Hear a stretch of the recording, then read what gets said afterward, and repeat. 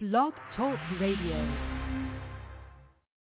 Are you a native son or daughter of the South who bleeds the stars and bars?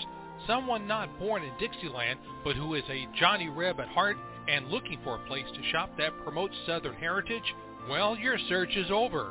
Dixie Republic is the place to go for all things celebrating the Confederacy and promoting Southern pride. Inside the log cabin, just outside Travelers Rest, South Carolina, Dixie Republic has t-shirts, hats, videos, flags, books, belt buckles, and some of the best mouth-watering barbecue sauce that will ever touch your lips.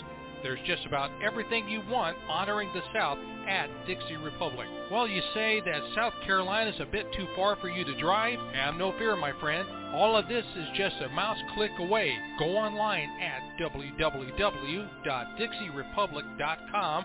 Your home for all things celebrating the Confederacy and promoting Southern pride.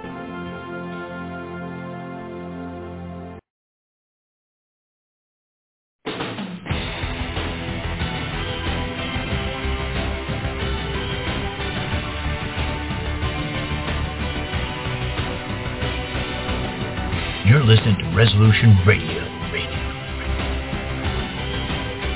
ResolutionRDO.com.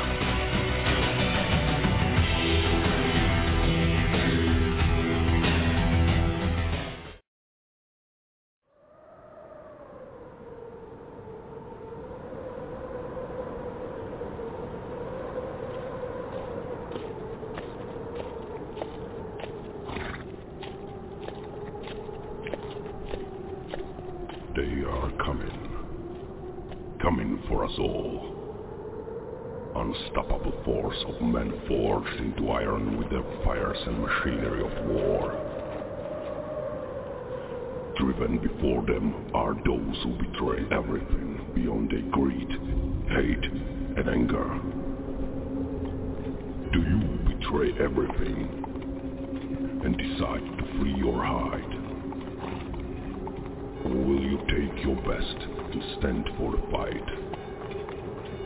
Fight for your life, for what is dearest to you. For honor and death, let your name be worthy of you. But remember, the war consumes us all. We're going to go ahead and begin at the beginning here. We're not saying anyone should be forced to be pro-white. All we're saying is that whether anyone likes it or not, white people have the right to be pro-white. White people have the right to a sense of racial consciousness, racial identity, and racial pride. We have the right to date, to marry white, and to raise our white children to be pro-white.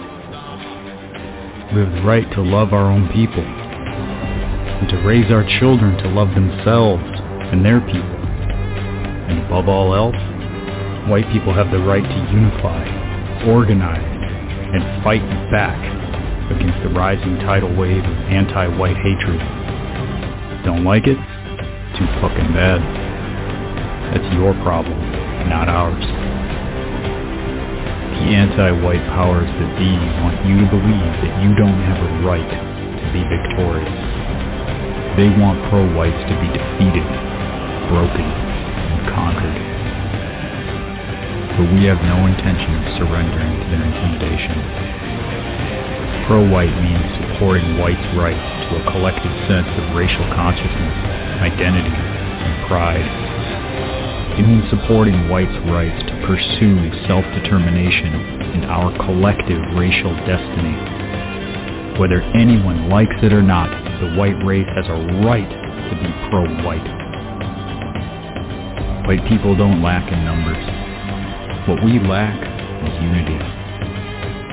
If we can figure out how to unify, organize, and fight back, show's over. We win. Historically speaking, when white people finally say enough is enough, the entire world trembles beneath our collective footsteps.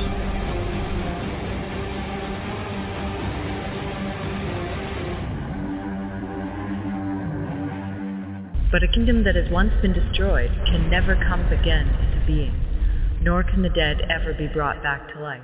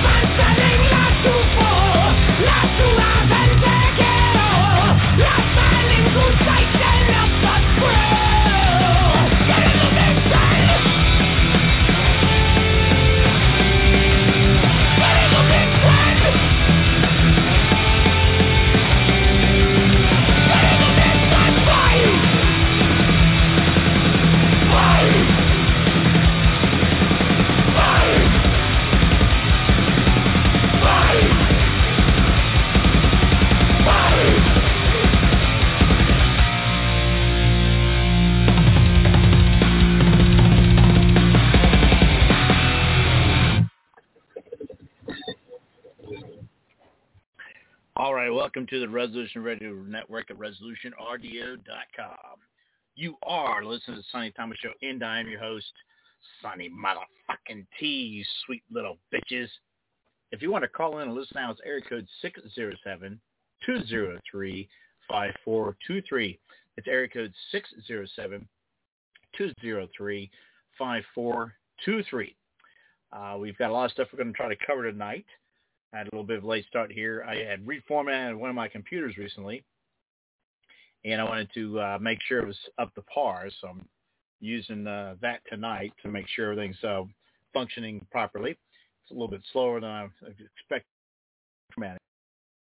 Yes, this evening is the host of American Dissident Voices, Kevin Alfred Strom, who's also one of the main webmasters for National Vanguard for the National Alliance. So you go to nationalvanguard.org. There's a lot of really great articles on there, as well as links to his show, American Dissident Voices. But you can also hear American Dissident Voices here on Mondays during the Resolution Radio Network. A lot of cool stuff there. All right, we've got a lot of stuff we're going to try to cover here in a short amount of time before I bring Kevin on. And we want to get his take on some current events as well as some topics he covered on the show recently. And to try to cover, catch some of that overall. So we got a new intro as we start beginning the show here, the right to be pro-white, and hopefully you enjoy the stuff there. It's definitely a really good clip that I slapped together with one of our regular intros, and we're going to roll that. So we got a couple clips we're going to cover here. And some interesting stuff that had popped up recently in some of my downloads. I'm just kind of like, okay, so we're going to have some interesting stuff here. So clean up my audio list here. I got a lot of crap here I need to get on here. One of the things that I want to make sure this clip is the right length because it looks like it's a lot shorter than it should be. Is an answer to the gender identity. Like I said, this doesn't look like it's registering the right length. So we're going to play this and see what happens. But, we'll get a lot of people talking about this Dylan Mulrooney jackass supposing he went trans. And then Bud Light had made a can specifically for him acknowledging his 365 days of girlhood. And now's a big brouhaha about that. Which is good, actually. That was just like a one-off thing, but it just shows you that any type of acceptance of that alternative shit is completely unacceptable. Any type of degenerate especially for fucking trans people like that. So when we sit there and promote such degenerate behavior, one of those countries falling apart. But this particular guy from the Daily Wire nails it spot on. Let me make sure this is the right one. If not, I'll have to play the regular clip in its original core because, like I said, I reformatted my computer recently. I want to make sure everything is correct. Yes. So just in case. You started. Okay. So here is. You started it. You started it. So I see you on social media and on the news and out marching the street, crying your crocodile tears and claiming that you're being set upon by fascist right-wingers who won't let you just live your lives in peace. What do we ever do to you? Yeah, the clip didn't play correctly. Okay, so I'm going to play the actual file here right off my phone. Started. See you on social media and on the news and out marching the street, crying your crocodile tears and claiming that you're being set upon by fascist right-wingers who won't let you just live your lives in peace. What do we ever do to you? You started. That thing on here, it says 2 minutes. Well, I don't know why. Hang on. Started. There we go. Let's try to play this again. You started. So I see you on social media and on the news, out marching the street, crying your crocodile tears and claiming that you're being set upon by fascist right-wingers who won't let you just live your lives in peace. What do we ever do to you? You. Okay, so I got a file that's not quite right here. So let me double check who I got it from and see if I can download it again real fast. Because it says 2 minutes on my phone, but obviously. So let me just save this again. Hang on. You started. Okay. As reported, that the trans. Okay, so I deleted that one. Let me download this again and try to save this. Actually, I'm going to play it right off the actual file. Hang on 1 second. You started it. You started it.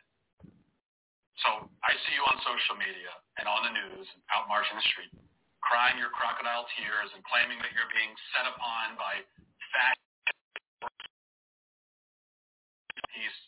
What do we ever do to you, you cry? Why are you so angry at us? Well, let me answer that question. You see, the rest of us were living our lives. We were minding our own business when you came along and demanded that we abandon everything we know about fundamental physical reality for your sake. That's what you did. You claim the right to walk into whatever bathroom you want, whatever locker room, whatever sports team. Nobody else has ever had that right. Nobody else has ever had that right to just do whatever they want, go anywhere they want. But you want it. Suicide cult just to make yourselves feel better. You tried to restructure human society to make it affirming to you personally. You wanted to force the whole world to bend to your narcissism. You tried to put words in our mouths. You tried to control how we speak, even when you're not in the room. Your ego is so out of control that you even tried to take possession of parts of the English language, like you can own them as a pet. You waved that hideous, ridiculous flag in our face and wouldn't stop waving it. You demanded not just that was you. And now you cry victim because some of us have simply answered no? You made demands. Many people surrendered to those demands immediately, but some of us, a few of us, are refusing. And that makes you what, a victim? So some very good talking points there.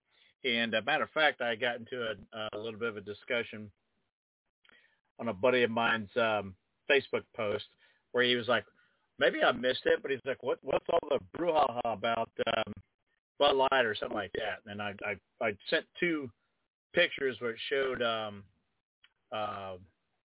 screenshot of them promoting the fact that he got this can made for him or whatever, and it's like his most prized possession. And then the second one where it showed someone had taken a picture where he was like shooting Bud Light out of the can, and it's arcing up and it's landing down with like a champagne glass catching the fucking Bud Light. And it's just completely provocative and just looked totally perverted, bigger than shit. And instead of Bud Light, it said Pedalite or something like that. Pedlight.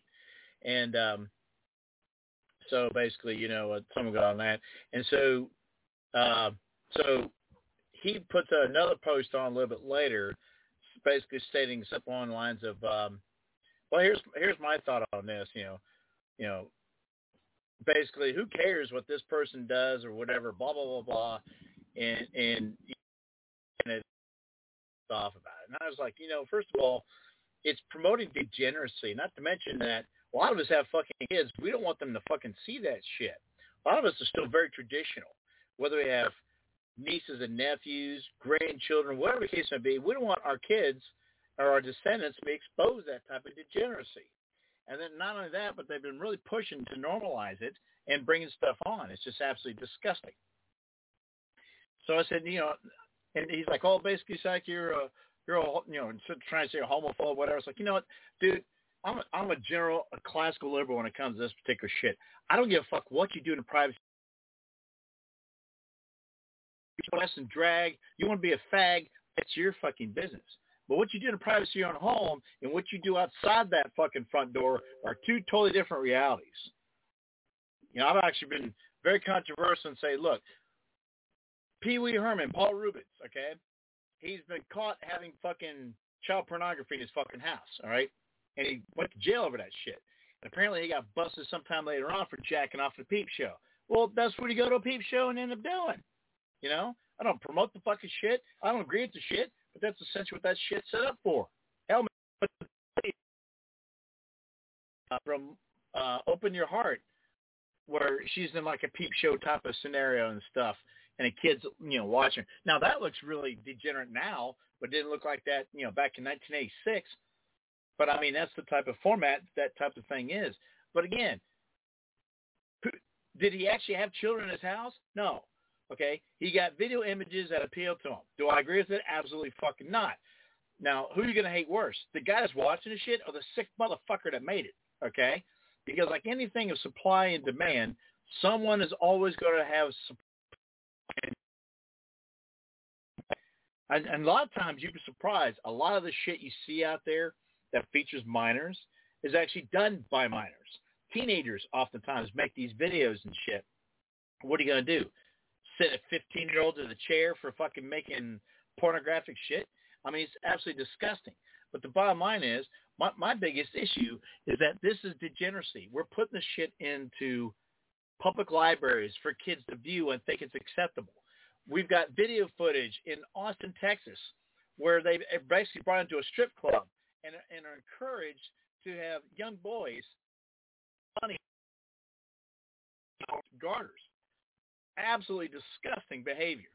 But that's the type of shit that's going on. They're trying to completely normalize pedophilia. So he's like, oh, so you're gonna get real pissed because my sister's gay and this, that, and this. Dude, that's your problem. That's your shit you got to deal with. I don't care what you did privacy at home. That's your business. My biggest issue is once you walk through that threshold known as the front door, it becomes everybody's problem. Okay, just like I know a lot of responsible drug users that toke up when they get off of work because, in fact, that's their way of winding down. A lot of them get their munchies before they toke up. I couldn't tell you what the fuck you're supposed to do before you do that type of sick stuff. Kicker thing is they're responsible. They'll at least go get their munchies, make their dinner or whatever, then go do whatever they have to do, and then veg out in front of the television and chillax, okay? Again, what you do in the privacy of your own home is your business. Once you go outside that front door, it's everybody can consume it. And there's some stuff that's just not acceptable, just like in the old days in Hollywood. Rock Hudson was a leading man for a long time, and he used to always be out with some of the hottest starlets to kind of promote his leading man status. But the guy was a Peter Puffer the whole time, A lot of his co-stars knew it because the fact from the Brady Bunch, he was a fag. Florence Henderson knew it the first time they kissed on an episode. She's like, "You're gay, aren't you?" She's like, "Yeah, I am." And of course, again, he tried to keep that as an American all-family looking thing and as a good round TV dad. But in real life, the guy was a butt buccaneer. But I mean, the thing is, again, it's not like he flaunted it. He tried to keep it somewhat under wraps. I mean, just recently, the actor Paul Winfield, a black actor that I've seen a lot of science fiction stuff, including Star Trek II and The Terminator, for example, I did not know he was gay. I had no freaking clue. I just recently read his bio on Wikipedia, seeing it all. And, of course, I saw that he had died recently. But he was gay. But he was very private about it. You know what I mean? And that's the thing. If that's your thing, if you like it up the tailpipe and that's your business, fine. Keep it to yourself. I don't want to have to see this stuff parading out there and flamers out there going, "Oh, I'm gay, yeah." I don't give a damn what you do, dude. First of all, you don't hit on me. I don't give a shit what you do. But go take that crap home and keep it in the closet where it belongs. A lot of politicians, a lot of globalists are into that degeneracy because of the fact that it is Luciferian and it goes against normal nature. That's absolutely disgusting. But anyway, I thought Piers Morgan actually covered this pretty damn good. Here's Piers Morgan on the hypocrisy of self-identify. Check this out. Okay, why can't I identify as a black lesbian? Well, firstly, I mean, it was... Well, I'm serious. If I can identify as anything without any need to prove I'm actually what that is, why can't I on International Women's Day say, "I'm Piers Morgan, I'm a black lesbian"? I think taking it to a kind of absurd status, I think that's talking about quite a with strong respect, I think that you'd already opened the absurdity door by saying It is limitless. You can do what you like. Anyone can say, I'm a woman. So I simply ask you, why can't I? I mean, this point kind of ridicules trans people to an extent. Actually, I think what you said ridicules trans people, because actually people who go through the full process of transition, who actually go through what we used to call a sex change, which I don't think you can muck around with original biology, but those who actually go through surgical procedure over a number of years, I've got great respect for that very difficult journey they go on. I have zero respect for people who just wallop their hand up and go, suddenly, I'm a woman and I want all the rights that a woman has and I want to compete, say, in sport. I'm a 6'4" athlete, sprinter, swimmer, whatever, who's competed very mediocrely in male sport. I now want to come in and crush women in swimming pools and in sprinting events and break all their records, perhaps irrevocably, just by saying, I'm a woman. I think that is the absurdity you were talking about. My response was to say, well, if it's limitless, why can't I then say whatever I want to say? And you say immediately, as I knew you would, well, that's ridiculous. But my point is, you were being ridiculous. Yes, and I think that's spot on. I mean, a lot of stuff that comes out of Piers Morgan's mouth is complete cack. But at the same stroke, every now and then, he hits a home run out of the ballpark, and that's one of them. So I got to give him credit for that. But like I said, there is so much sick degeneracy out there. And the biggest problem is I blame a lot of Christians because of the fact that Christians constantly turn the other cheek, or they think God is going to come in and save them. Okay, so unseen deity is going to come and save your ass. Okay, right on. But yet, at the same stroke, a lot of these Republican politicians go, "Oh, we got to support Israel." Remember the Janet Jackson song "Back from the Yeah, so what's Israel done for you? Not a fucking thing, but steal your money. Jim Trafficant exposed exactly how much money the Israelis are stealing from the American taxpayer. I think it was, $33,000 plus for every man, woman, and child in the United States. Multiply that times 330 million. There you go, pal. So, I mean, like I said, there's some sick stuff. And now, supposedly, they're having some upheavals going on in Israel. Well, it's long overdue. Matter of fact, they even talked about, possibly might turn into a civil war. Oh, wow, we couldn't hope for that. Seeing the Jews kill Jews, that would be the ultimate send-off, wouldn't it? And I'd sit there and I would just send a whole bunch of popcorn to Palestine and just say, here, pop some popcorn and crack open a beer, man, because you're going to enjoy a good show. So, I mean, seriously, that would be some serious comeuppance right there. But, I mean, that's some sick shit. But, and again, we've seen a lot of stuff over the last 100 years that is really starting to come to a head. We see, obviously, the presidency has been controlled by the globalists, starting with especially Woodrow Wilson. We've also seen it only took them, 16 years to bankrupt this country after passing the Federal Reserve Act. So we had the crash in 20. Jackass in the White House, that usurper, is really getting ready to put us in a hell of a tailspin. As a matter of fact, I have an excellent clip from Tucker Carlson we'll play later on after my guest leaves to kind of cover just how serious the petrodollar is about to be completely rejected. I mean, how many times have we invaded countries over their tentative rejection of the petrodollar? Saddam Hussein in Iraq, Gaddafi in Libya, name it. We always find some reason to invade some country. Oh, look what they did to the Branch Davidians. Hey, man, we don't want to play in your system anymore. Screw you. We're taking ourselves out of your Social Security slave cattle system. Oh, no. Janet Reno goes there and starts shooting people on live television. And it wasn't until they started screaming at the ATF guy, hey, stop fire. We got him on our sides. We're on live television, you stupid idiot. And, I mean, they're just picking off people out there with fucking hands raised in the air and just picking them off one by one. Pow, pow, pow, pow. Yet nothing ever happened to those ATF agents. How convenient. Or if they did, I'm sure they probably got Arkansas-ed because Hillary didn't want the bad press coverage, right? That's probably what's going on here. But the bottom line is this. Put on our children. And this has to end. Where are the Christians? Where are you standing up and saying enough is enough? You all want to protest when Trump gets bullshit indictment charges on his ass, and you want to go up there and protest in New York City. But we're going to protest about this. I mean, I was advocating well over 10, almost 12 years ago that people need to start stepping up and start going to school board meetings and really start paying attention.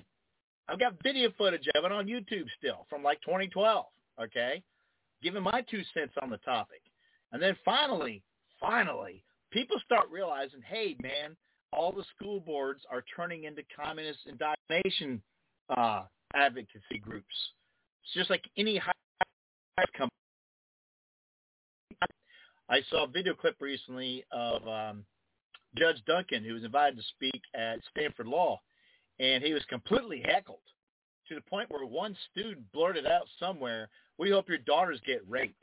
Okay, and then he asked the dean for assistance to try to restore some order in the frickin' room, and basically act like an apologist being there was basically stirring up the pot.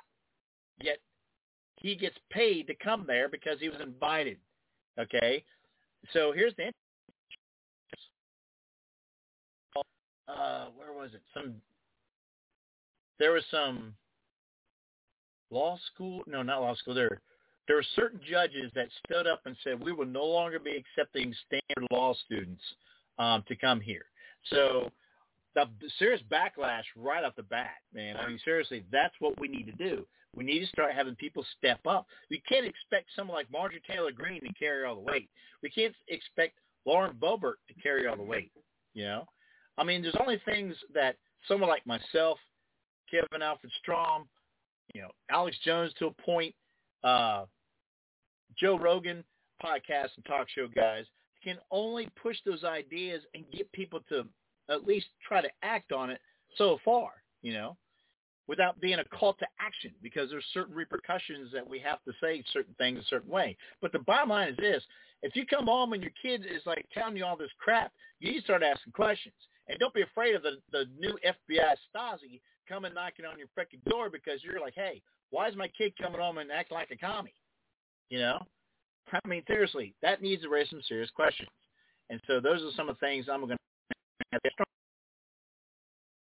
really shows just how much the Jews are doing everything they can to completely indoctrinate and essentially intellectually neuter our children.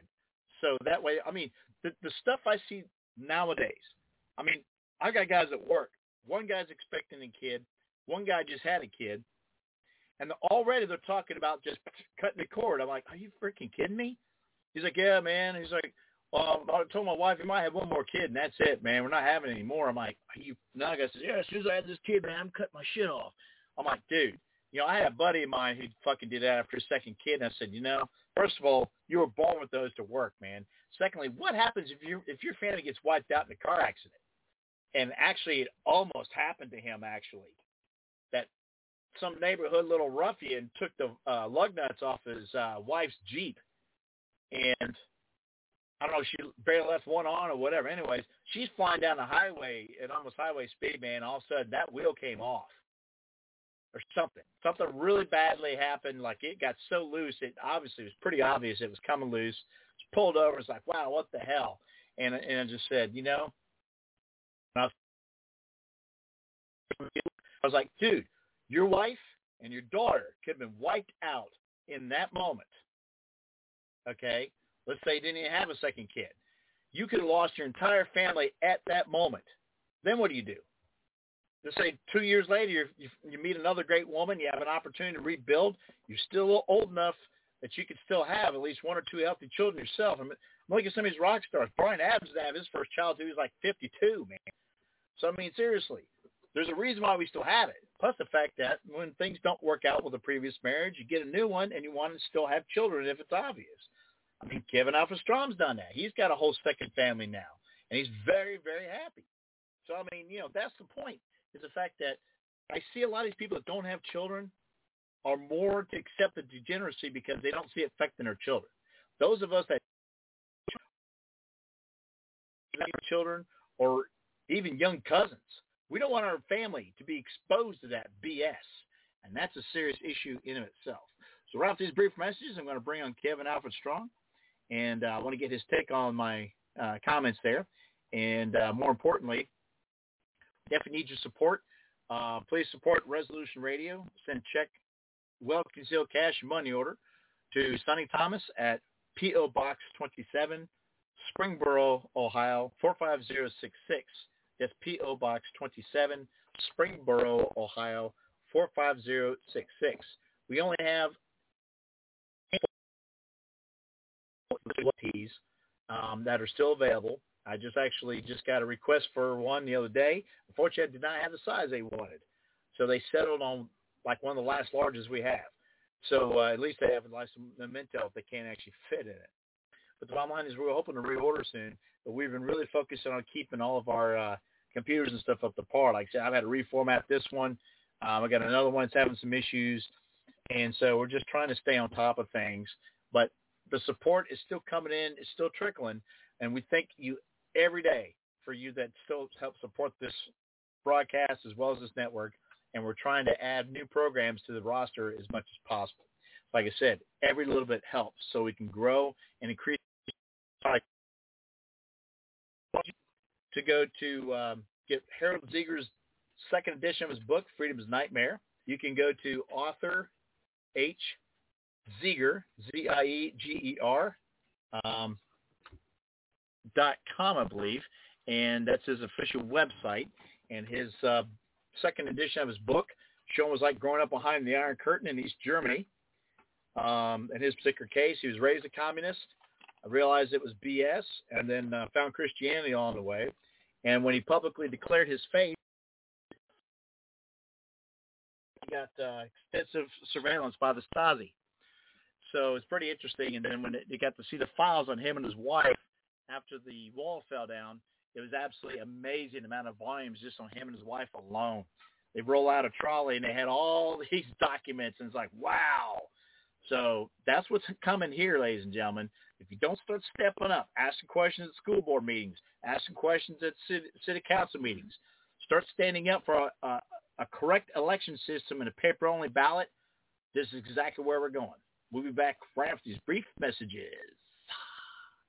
We have the new products at InfoWarsLife.com, BioTrue Selenium. We've had so many requests over the years for selenium, and just recently we were able to source a certified organic, bioavailable selenium from mustard seed extract. When you take selenium in the body, it actually benefits the detoxification systems in your body. It helps balance the thyroid gland. It helps detoxify. Selenium is another one of those absolute must-haves. The highest concentration of selenium is in the thyroid gland, but it's actually used all over the body. As a matter of fact, there's 25 genes in the body that are directly dependent upon selenium. So it really is a all-around nutrient that everybody really needs. I'm taking it now every day. This is so key. BioTrue Selenium is the product, the best selenium that we could bring you. We believe it's the best out there at a very, very low price. Exclusively available at InfoWarsLife.com or by calling toll-free 888-253-3139.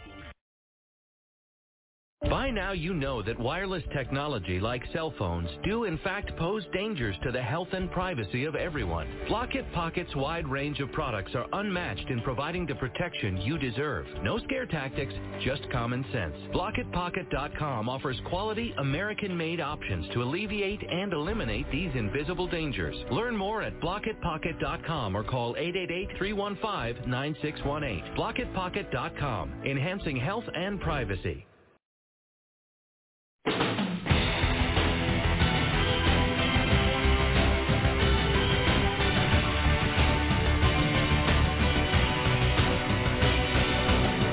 You're listening to Resolution Radio. ResolutionRDO.com.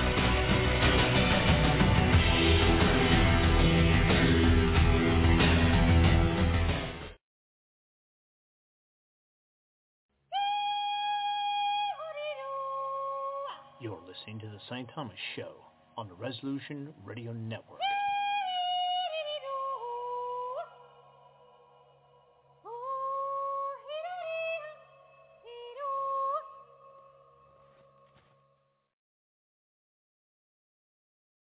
Water is the single most important thing your body needs, so you want to be sure it's the best for you and your family. Since 2005, thousands have depended on Berkey purified water. The Berkey Guy provides the lowest price filtration systems in every size. For incredibly delicious water now and in an emergency, get to GoBerkey.com or call 877-886-3653. 877-886-3653. GoBerkey.com. May the blessing of Tyr be upon you.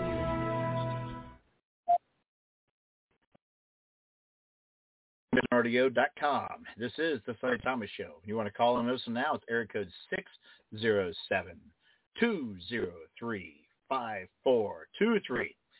You can also follow us on various social media. We're on Winkin. We're also on Getter, Gab, Parler, Twitter, and Telegram at Sonny Thomas Show. And you can also follow Resolution Radio on Getter, Parler, Gab, Twitter, and Telegram. On Twitter, it's so we finally got still some presence on that, some good stuff. So always a fun there. You can also follow Kevin Strom on Twitter at Kevin_A_Strom, and be able to follow. He always has some really pretty good posts there. And the bottom line is his show is featured on National Vanguard, and I encourage you to go out to that website. I go there on a fairly regular basis myself because, in fact, there is a lot information that's on there that really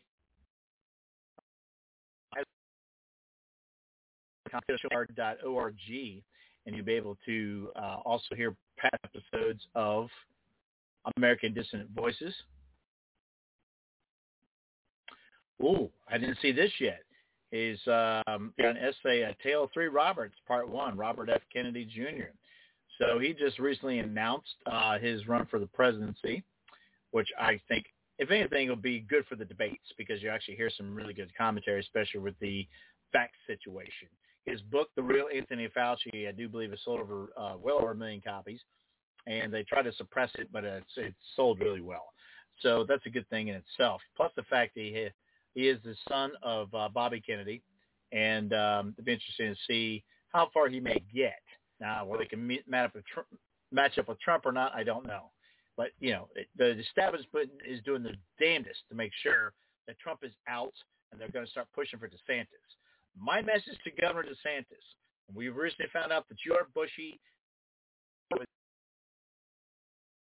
and we've also seen you push anti-Semitism laws in universities in Florida. Completely unacceptable. Secondly, you asked the people of Florida to give you a second term, Governor. Fulfill it. Don't be a John Kasich and use that as a stepping stone for your future political advances, okay? That is bullshit because of the fact that as soon as Kasich asked us for a second term, he was already running for president. And I was absolutely disgusted because I saw within the GOP here some of the crap he was pulling. And unfortunately, I wasn't high enough to really go because I ran for State Central Committee. So I even said, yeah, I'm grabbing bullhorn and let everybody know what's going on up there. He was a thug. And so the only thing he did that was really positive was that he shored up a major deficit we had and actually gave us a surplus. That was about it. But some of his other policies, man, boy, he was a neocon, bigger than shit. But, you know, again, you can't expect me to talk about this stuff or Kevin Alfred Strom or Alex Jones or Joe Rogan or any of these guys. You have to start acting yourself. Get a bullhorn. Either people that have listened to me or people I brought on as a guest, gave them a little experience of what it was like, and then I had them guest host, and they really liked it. Some had some short-term radio shows.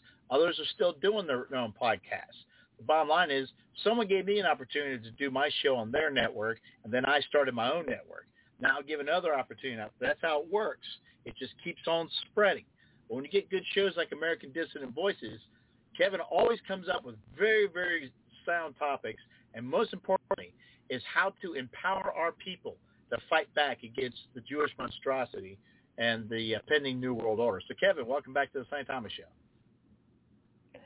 It's a real pleasure to be here, Sonny. Thank you for having me. I will say your audio is breaking up a bit, so I don't know if there's anything you can do about that, but I am missing a few words here and there.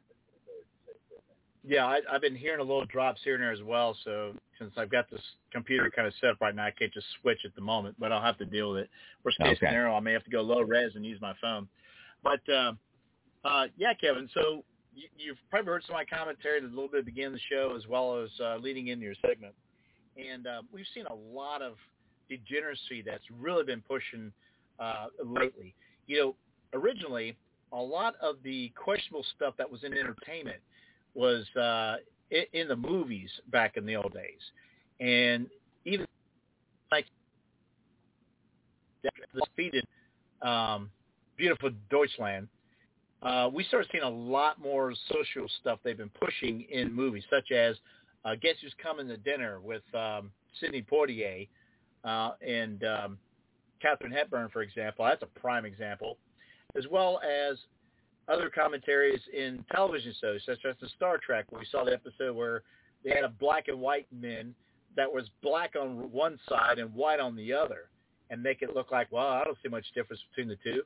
And so, but we know that a lot of Star Trek storylines are pushed by the Rain Corporation, and that's the fact that was kind of a beta type of what they were trying to do for a one world government situation, and that Starfleet is basically the military or the exploration section of the Federation. And so that's the situation in of it. Yeah, really well, hard. Go ahead. The people who are doing that, you know, the Jewish power structure, they held power over the film industry from 100 years ago, from the beginning of the film industry. And they've been pushing this multiracial propaganda hard ever since they won the Second World War. You know, in the early years, they had to pander, I think, to get and keep an audience. They had to pander to the sensibilities and the beliefs and the traditions of our society, the white people, the society that white people had built in America. However, as their power got greater and greater and greater, and their influence got greater, and they won the Second World War and were able to sort of reconfigure the entire world system to reflect their power, they could take the mask off to some extent. And so we got the movies like Guess Who's Coming to Dinner. We got the overt laws which made it illegal to have a white neighborhood. That's what civil rights was all about. It was so-called civil rights. It was about making it illegal to have a white neighborhood, to have white institutions of any kind. And so that was pretty overt. And of course, as you said, there are a lot of degenerate things that these Jewish institutions in the media and the Jewish academics who are very powerful in the academy have been pushing for years and years and years. And, you know, I used to think of it more or less in a frame of degeneracy makes a people weaker, and they want our people to be weak. And that's why they push drug use. That's why they glamorize the anti-hero instead of the hero. That's one of the reasons they push racial mixing. Also, it's just out and out to kill us through racial mixing, but partly it's to weaken us. And that's why they promote things like homosexuality. And, you know, all that's true. All of those things do weaken us, and they prefer us to be weak because they want to stay at the apex of power and they don't want any competition. But the more I've thought about it over the years, I can see that there's another motive besides just weakening us, and that is to mess with our reproduction.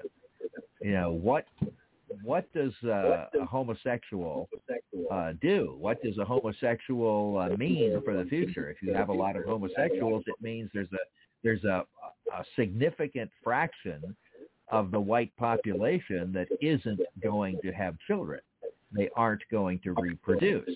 The same is true as if you push feminism. Most people don't think of it this way, but feminism greatly reduces the birth rate because it not only does it involve women in selling widgets to chumps and other useless pursuits, but it basically just takes women out of the reproductive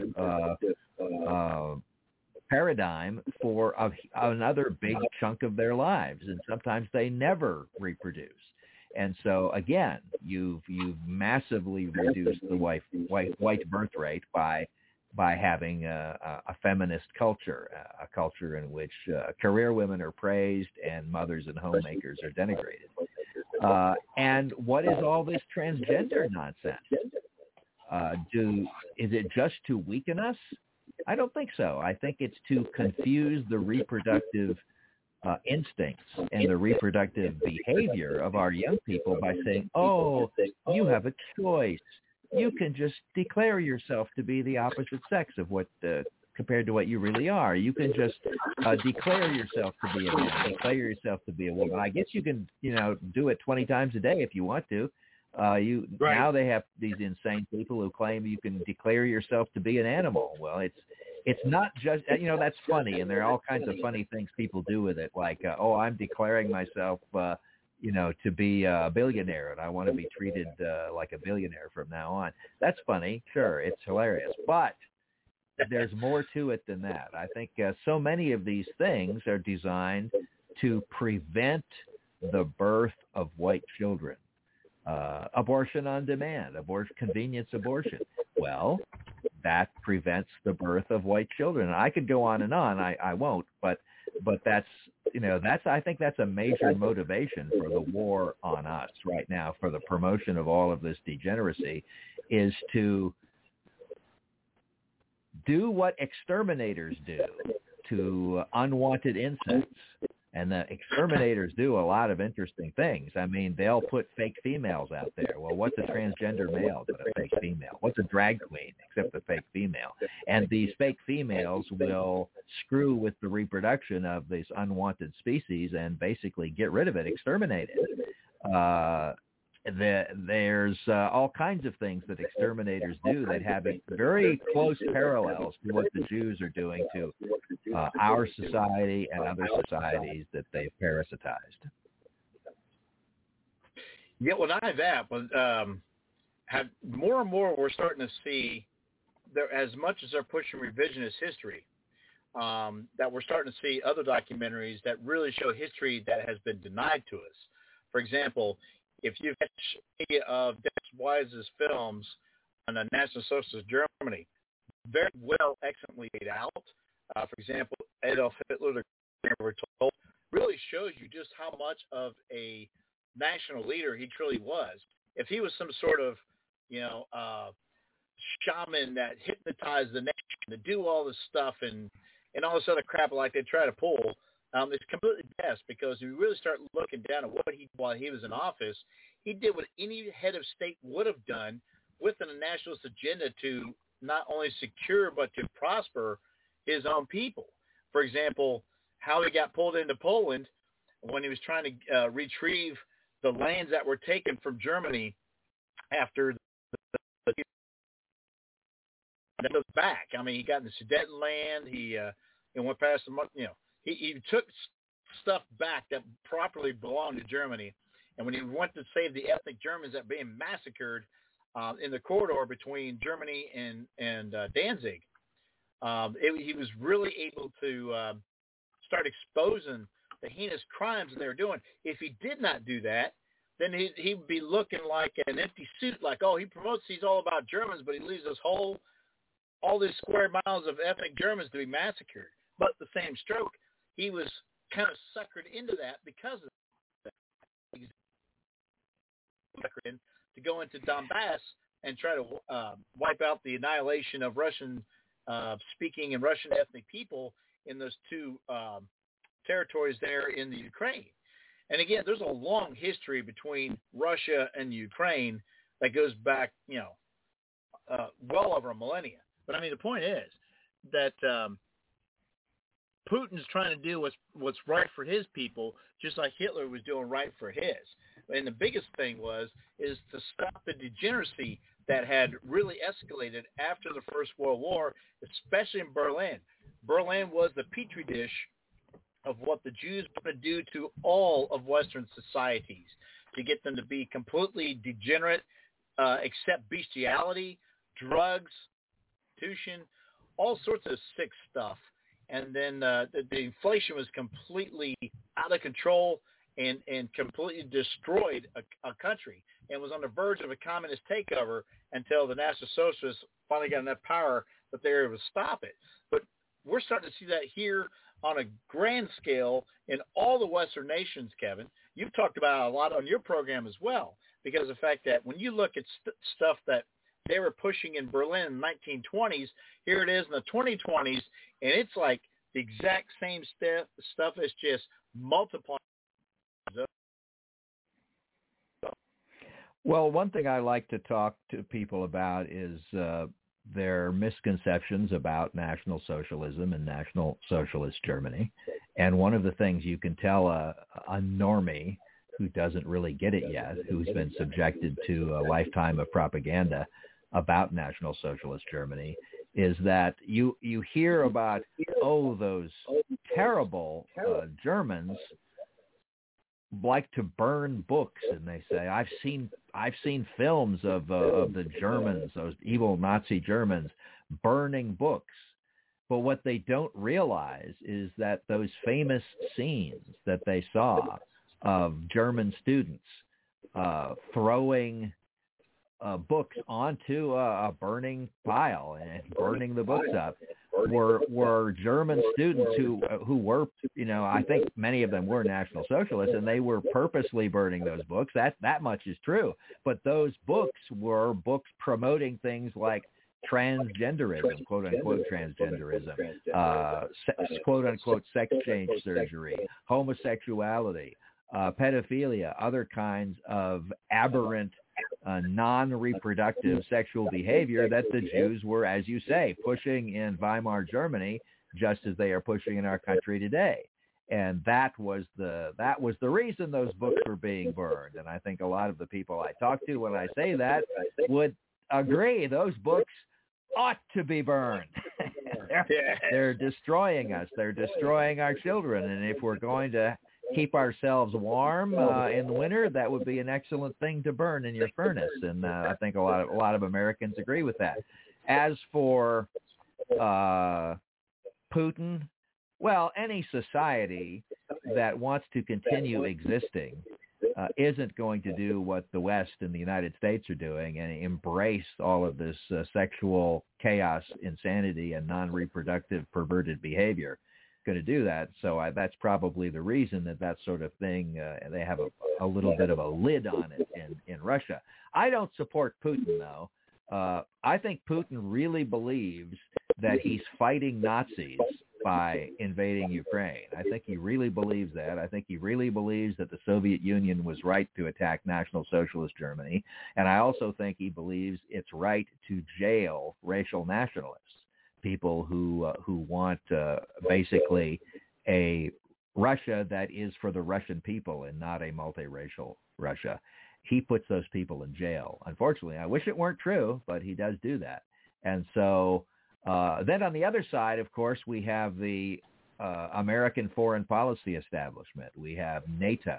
We have what I call the Washington, NATO, Tel Aviv axis. They just want to increase their power to impose economic slavery, usury, Jewish propaganda, foreign ownership of media, and the same sort of sick degeneracy that they're pushing in this country on Ukraine. And that's just, another piece of the puzzle for them having total power over all white people. So they say, these American foreign policy types, many of whom are Jews, they say that Putin, because he doesn't want all of the sexual degeneracy that we have over here, they say that he's a Nazi. So here you have the Jewish-run Ukrainian government and the NATO puppets who are supporting him. They say they're fighting the Nazis, and we have Putin on the other side. He's fighting them, but he says he's fighting the Nazis. Everybody's fighting the Nazis. I mean, amazing. Hitler has this tremendous power through 80 years and more to control events right now. Actually, he's not controlling these events. They're a pathetic slaughter of white people on both sides for two power structures that are totally worthless to white people. I want something totally new. I want a new power structure. I want a power structure in our country and in all countries that are historically white countries that is a power structure that puts our race's survival first as the first and most important value above all other values. And everything flows from that. Sexual morality would naturally flow from that. Order and organization would naturally flow from that, because that's, you need an orderly society and an organized society to survive in this dangerous world.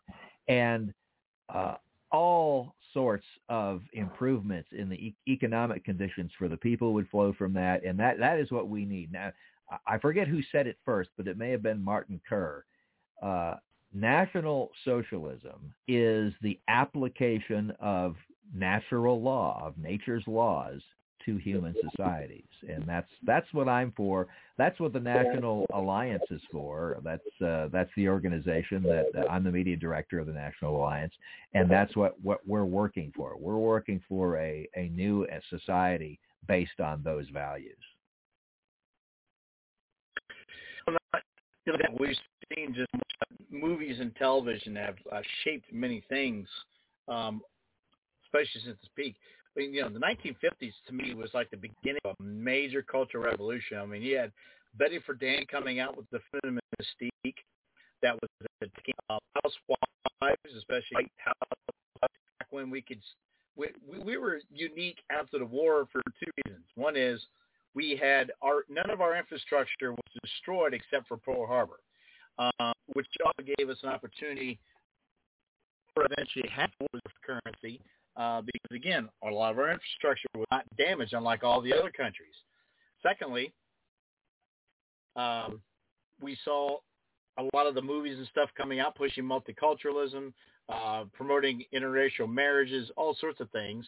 And then in the radical 60s, we started seeing a lot of other people. The same stroke, we got guys like Teddy Kennedy, who basically in 1965 has thrown open the gates to allow immigration to come in here completely unfettered.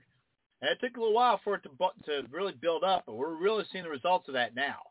And that's a very serious issue, because of the fact that people are just bum rush the thing. But that's part of the Kalergi plan, is to completely override white countries with all sorts of degenerate and uneducated minorities. And the worst part of it is when you go out and you see somewhere like in Sweden or Denmark or France or whatever, and a single white guy is just minding his own business, and you got 5 or 6 monkeys out there, because they like to swarm. They won't fight you one-on-one. They'll swarm, and they go beat the shit out of you in the middle of the street. There's something seriously wrong here, and you can't fight back. I mean, even in our school systems now, that if you're attacked by a bully or whatever, and you go to defend yourself, you're going to be subjected to discipline just as much as the bully. And I don't think that's right, because if someone attacks you, you have every right to defend yourself. Matter of fact, I would encourage anyone's children who gets attacked, if you get into a fight, make sure you clean their clock, because of the fact that, you got to defend yourself. Not to mention, too, some people forget the moral code of people like a John Wayne type, where if you see someone getting bullied, or you see, a girl getting messed with or something, it's up to our men folk to step up and say, hey, man, you need to back off from that. You got to be able to step yourself in and just say, that's just not acceptable, man. And a lot of people aren't doing that anymore because they're so afraid of the consequences. Well, there's more deeper consequences to not standing up to that type of stuff than there is to deal with the administration afterwards. I mean, in one of your recent programs, you talked about how a young man who identified himself as a sovereign was brutally murdered by police officers. And the worst part of the situation is him and his family ever going to get any proper justice? Because I know other people that that they were accused or were thought to be a sovereign citizen, and they were heckled pretty bad. And some are ex-military, and we're talking high-ranking military individuals that were basically told, hey, watch this guy, he's a sovereign. It's just like when you read the MIAC report from 2009, when it lists anything that's considered Americana, conservative, hell, even a copy of the Constitution in your possession, Kevin, can be considered contraband. I mean, we have seriously started to go down the way behind the Iron Curtain. Like you said, if you ever listen to Harold Ziegler, he talks about what it's like growing up behind the Iron Curtain and the outright tyranny of how all individualism is eradicated. There is no way to defend yourself. There's no recourse for any type of wrong think that you try to speak anything out. And if you do speak out, there are some serious repercussions. And we see that now because the left, Overton windows moved so far to the left, it makes someone like John F. Kennedy, who was considered a hardcore liberal of his time, look like a hardcore right-winger nowadays. So, I mean, like I said, in your recent broadcast where you really showcased what happened to this young man and even listen to details of how these guys were just, as soon as they stepped out, they already got black gloves on, ready to go. Like they were just told, hey, we're going to get this guy. So it's obvious that these guys have either been tipped off or they've been trained to deal with these people like they're outright domestic terrorists. And so here's right. a young Well, man you're talking about Chase standing Allen. up for himself. Yeah, he's standing up for himself very calmly.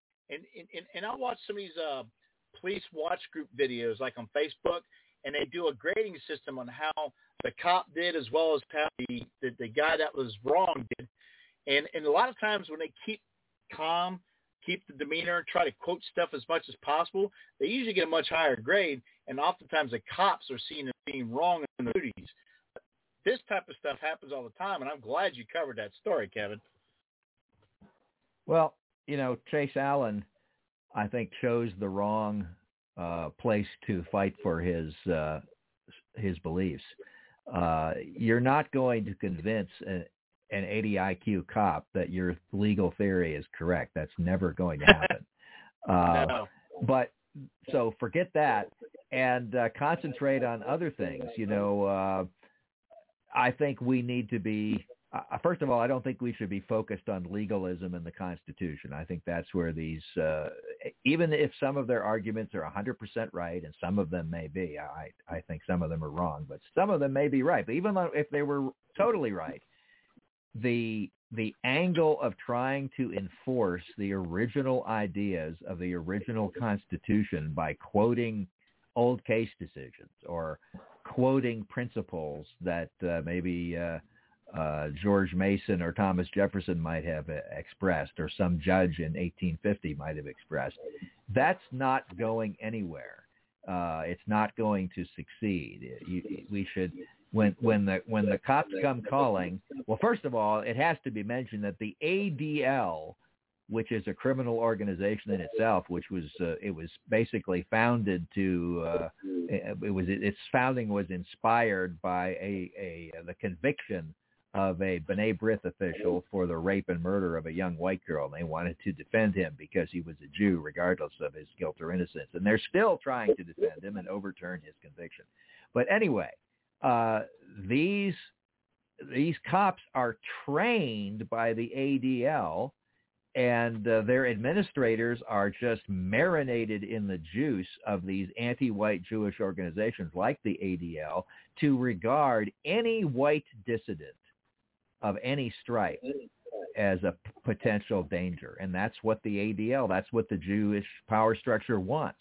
They want us to have special legal scrutiny. They want the cops to be afraid of us, even though most of the police officers are of our own race and maybe have actually, in the privacy of their own homes, may have many of the same beliefs we do, because they see how the non-whites really are, because they have to deal with the non-whites in their home territory very often. But nevertheless, they're trained to see us as some kind of dangerous person if we've been put on a list by the Southern Poverty Law Center or the ADL. And so, Chase Allen was in the middle of all that. Well, my opinion is that we need to be working every single day of our lives, just like the members of the National Alliance are working every single day of our lives, every minute of our lives, to build a new system where we, white people, have our own country again, and in that country we have a government that's answerable only to us, so that we write the laws for the benefit of our future generations, for the benefit of our kids. We're not going to let them get groomed by these homosexual pedophiles and transgender freaks. We're not going to let them die for Israel in some faraway country. We're not going to let that happen. We're not going to let them to be taught to hate themselves and have despair and believe that their life is worthless and be told that their ancestors were garbage. No. We're going to write the laws. We need a society where we write the laws. We have our own government. We pick who is appointed to be a judge. We decide that. We decide what the policies of our country are going to be. And, that's what we need. That's what we've lost. You're talking about the 50s and 60s. It was after the Second World War that all of this really accelerated because, as I said, the white people who were represented by Germany and Italy and their allies in World War II lost that war. And the people who wanted white people dead, the Jews, who were the real power behind the United States, won that war. And everything since then, all of our history since then, has been opening our borders, making white people demoralized, making white people feel that it's unfair for us to have our own territory anywhere, any country anywhere that's white, that's evil, that's morally wrong, and basically baring our throats so they can slit them, and taking away our property and power and our ability to even have a next generation of our people that considers itself a part of our people and wants to continue living. They've taken all of that away from us. So we need to get it back for some place on planet Earth to call our own. And just wasting time arguing with a cop is stupid. You need to be working to replace the whole system that stands behind that cop. And right, and at the same stroke, we do know that the cops are the last line of defense for any type of republic whatsoever. But the same stroke, I'm not going to bend over backwards and say, oh, yeah, we need to support the cops. There needs to be some serious reform. I mean, first of all, my biggest issue is they're basically turning into armed meter maids, first and foremost. Secondly, they always get involved in people's businesses they ain't got no business getting involved in. Another big issue is, let's say you and your spouse have an argument, just normally above normal conversation level. A neighbor hears you, and they call the cops, say, ooh, I think there's a domestic dispute going over here. When a cop comes over, a lot of states, just the fact that they've been called, someone has to go to jail. And that's BS. And I've known people that gotten screwed on that, and they find every little minor thing they could think of to make it look like, especially the man, is the aggressor. I mean, it's absolutely insane what they try to fornicate as DV when it's just, you can have a rapport with your spouse and you just like to rib each other and give each other crap over stuff, It's like, oh, yeah, I just talk smack to him all the time, and, yeah, she talks smack to me, and I love it. But to a neighbor, make it sound like you guys are viciously, arguing with each other. And it's like, but yet cops don't want to listen to that. They're like, oh, we got called. Somebody's got to go to jail. Because bottom line is they got to get a marker. And they put all sorts of fabrications in the reports too. But my biggest issue is that gone are the days of Ozzie and Harriet when you would call and get a cop to get your cat out of the tree. Those days are long gone. My biggest issue at this particular point is what's happening to a lot of our police forces is similar to what the Romans used to do when they would take over a province. They would actually go and essentially bribe or try to own the police forces, and then basically use them as to push their will by proxy.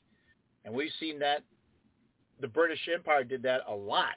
Matter of fact, Hitler was amazed that as large as the British Empire was, they barely had, 50,000 troops stationed all over the world in all these provinces and stuff. So, I mean, he was amazed at how well they were able to govern and maintain order with very little troop presence. But yet when Germany wanted to try to get their colonies going, oh, no, we can't have any competition. We got to destroy Germany.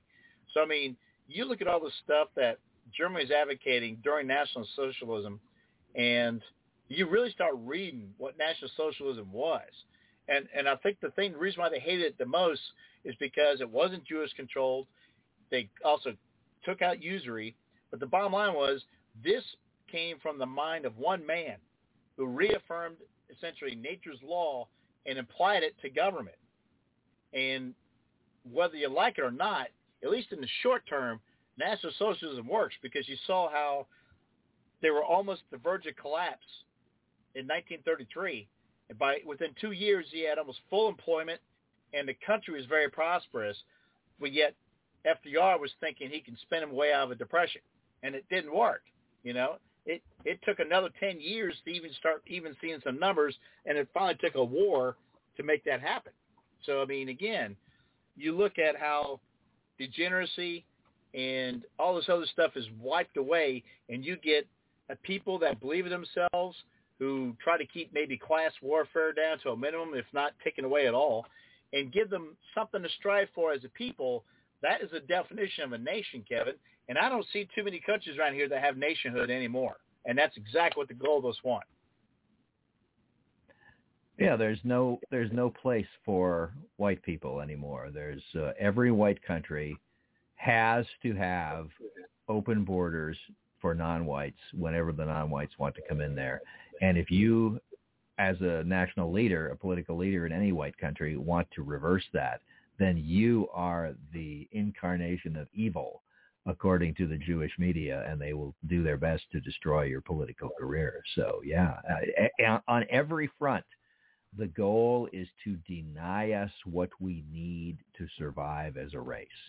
And to survive as a race, you need territory. That's one of your most basic needs. You need an exclusive territory that is just your own. Nobody around the world is saying the Japanese shouldn't have their own nation. Nobody is saying that the Ugandans shouldn't have their own nation.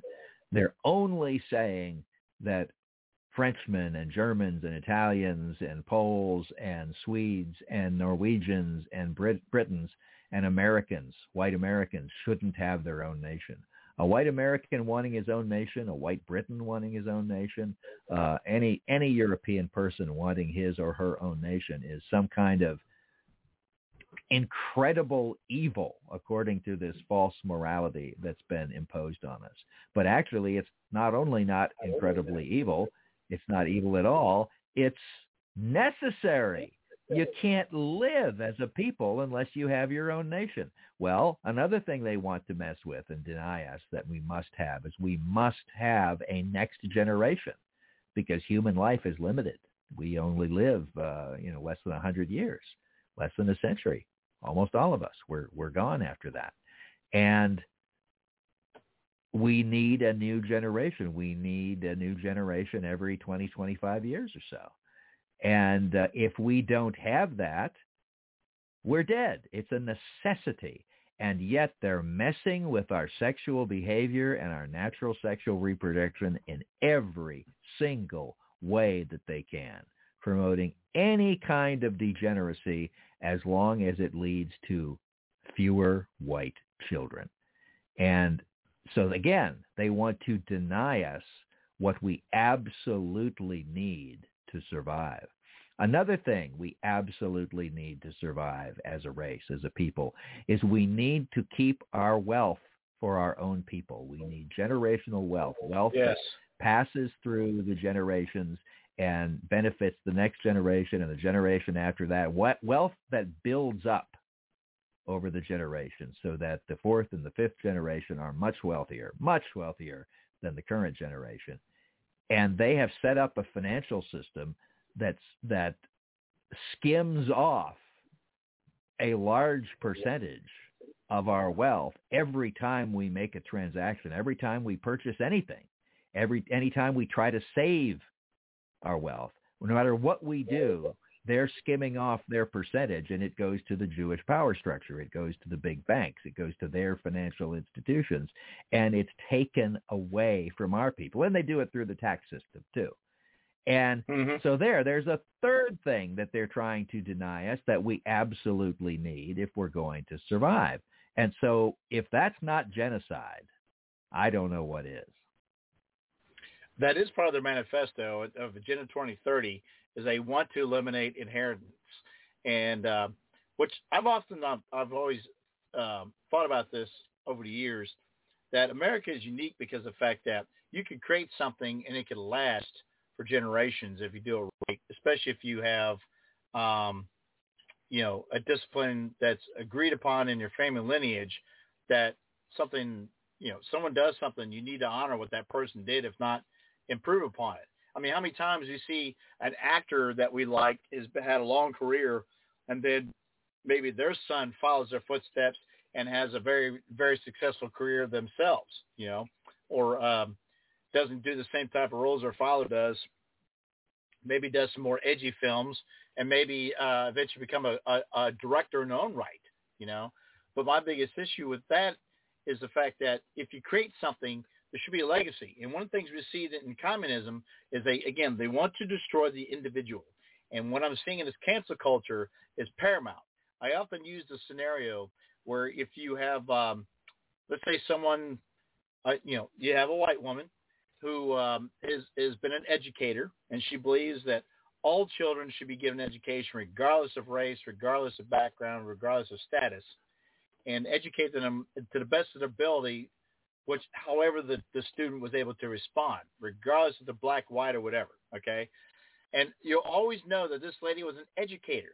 How many people may have come back years later and says, wow, she really was a mentor to me, or whatever the case may be. Maybe that's why I became a teacher. Again, doesn't matter if they're black, white, or whatever.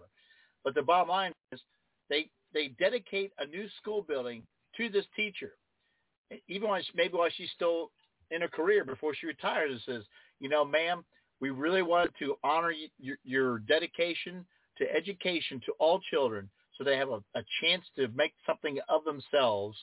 And if they want to, great. If not, at least you've given them an opportunity. And we will always remember your contribution as an educator first. Tires, maybe dies. Now, 20 years later, you start getting minorities in positions of power and influence, and all of a sudden we go, oh, let's look at Alice Riley's name on this school now. Well, we need to change it to Shambalala. Just simple fact that it's named after one of the little black tribes in Africa, okay? Whatever the case may be, who never did a damn thing in their life, or maybe they were oppressed. Even better, let's name it Bantu Stephen Biko. Ah, there we go. Let's name it Biko School, who had nothing to do with America, but we're just going to name it after one of their African buddies, right? And then another 20, 30 years goes by, and then all of a sudden the Hispanics come in. Oh, we're going to change that to Cesar Chavez High School or something like that. You forget the whole reason why we name things after people that actually did something with their lives, especially when they're trying to, help everybody. And it's like now they got to be canceled just because they're white.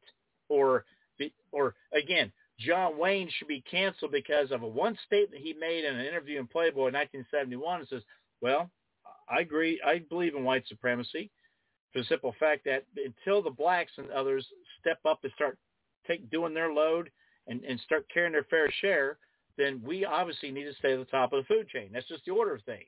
Oh, no, we have to have John Wayne Day in California canceled because of one statement they took out of context in an interview he did in 1971. So his whole career has to be forgotten about, and everything he stands for as far as Americana goes. I mean, just recently I saw his ranch that he lived on for many years, Kevin, for sale again. When it was sold before, it became a dude ranch. Now look at this, was it 2,000 acres or something like that, of this beautiful farmland somewhere near San Diego, whatever. And it's like, oh, I could see some liberal real estate entrepreneur go, oh, yeah, not only am I going to take that up and cut it up and put it in the shopping malls and Section 8 homes, but just the fact it was John Wayne, so I can piss all over it. And that's what they want to do. They don't care what this guy represents. They don't care the good he did and the influences he did for people. It's the fact that they disagree with him and he's a white man, that he must be eliminated in any way, shape, or form. Well, every people always names its cities and builds its monuments and names its institutions after its own. That's just natural. That's a law of life. If you think that America, once it turns into an almost fully non-white country, is going to keep the names of white great achievers in its institutions or its cities, et cetera, and over the long term, you're just crazy. Race trumps everything.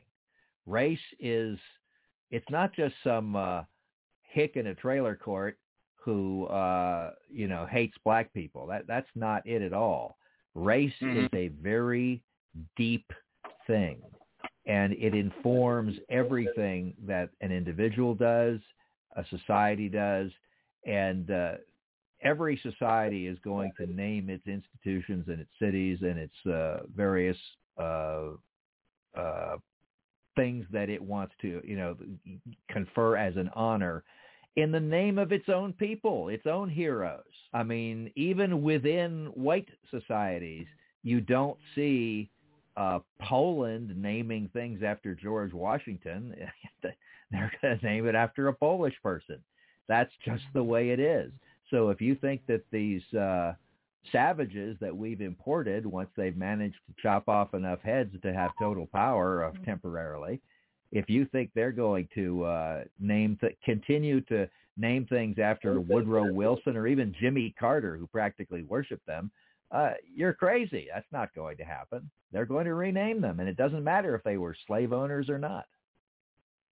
And what's even worse is that even if they're social justice warriors and try to pull a bunch of stuff, but it's like, it doesn't help the fact that you sold out as a white person. Oh, no. Now that you're white, you have to be totally canceled. I mean, like I said, you look at a lot of these radicals, even musicians from the 60s.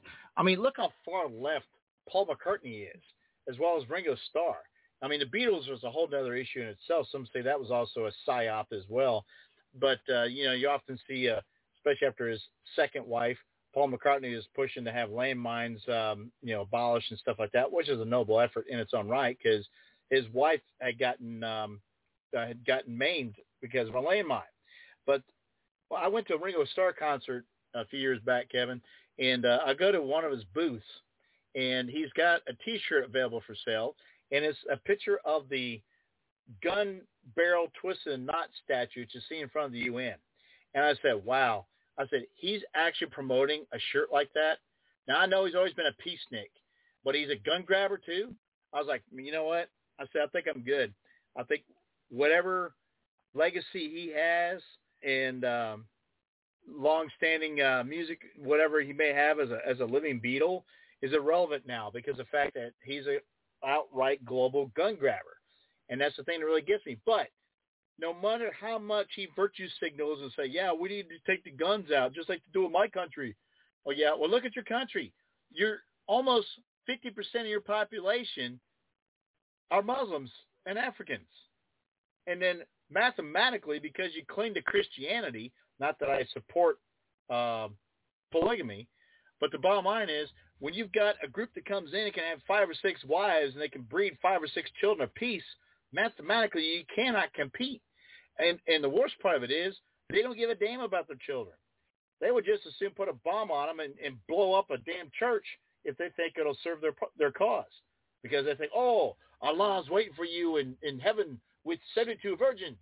Oh, yeah, you want to tell your 6-year-old that when you send him into a shopping store to blow up the place because it's full of Christians. I mean, again, they don't have the same regard towards human life like we do. I mean, as much as they try to make Sinn Féin and the IRA look like monsters, man, they're not even on the scale compared to what Muslims can do to people, especially when they're trying to take over that country or start with your all's neighborhood, you know? Well, I don't think that, these black worshiping, multiracial, leftist white types who support Black Lives Matter are going to save themselves in the world they're creating by being for Black Lives Matter. I don't think even right now, I don't think if some white liberal person is going to walk across all of Chicago at midnight on a weekend, I don't think it really matters whether he has a Black Lives Matter T-shirt on or not. I think he's going to have some trouble. Right. Well, not that, but I was at a conference about 4 or 5 years ago down in Georgia, and Dr. Michael Hill from the League of the South was one of the speakers. And one of the things he talked about, he said, when we can't even defend, when our women are actually accosted in broad daylight, that's our fault, because we didn't stand up and do our duty as men, that we didn't actually start saying enough of this crap and start doing something about it to counter it. And then these Christians are bringing them in and say, oh, you're all God's children, we're here to help you. Yeah, pretty soon they're going to outpopulate you, rape your women, and kill your children. I mean, seriously, as much as Trump got a lot of hell for calling, a good portion of the Mexicans coming over here rapists and thugs and drug dealers, a good portion of them are, But the bottom line is that really scares me is that the borders are completely wide open. And Trump at least tried to do something, even though he was hampered every step of the way, to the point where at least and Coulter called him out and says, hey, you say that you're building a border wall. What are the exact coordinates of where this stuff's at? Because we're not seeing it. But apparently something was built. But what's interesting is the question between state sovereignty and the powers in the Constitution to tell the federal government to deal with immigration is that Texas, when they go to take steps to try to defend their border, either by using, storage containers or whatever to try to build a makeshift wall and then put Constantine wire on the top, and they say, oh, no, you got to take that down or we're going to sue you like they did in Arizona. Well, you got to start really asking yourself, man, hey, I mean, when George Wallace stepped back and let that black girl walk in that school, that was considered probably the last true battle of the American Civil War, when he blinked and let that girl walk in. He never should have let that happen. But now we have some governors that are at least trying to do something about this crap, and the federal government's doing everything they can to do the same thing they pulled back in the 60s.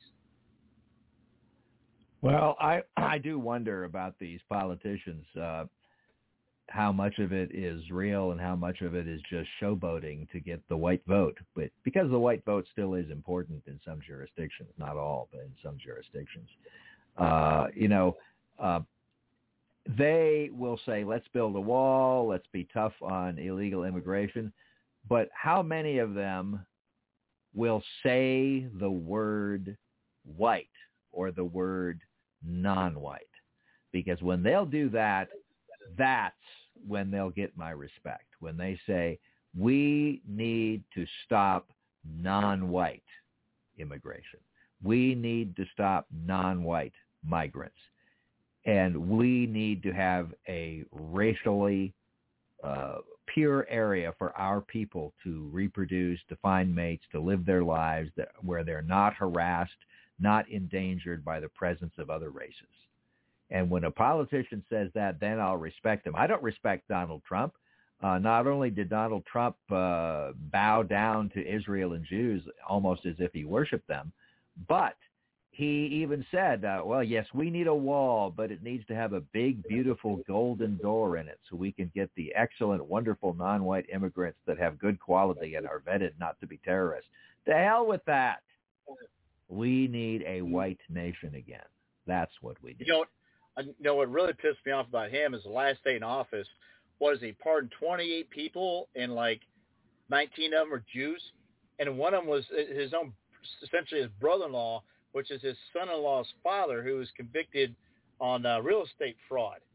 So that to me says a lot. Yes, a long list of Jews and a long list of Jews and non-whites of various stripes were pardoned by Trump, both right at the end and also during his presidency.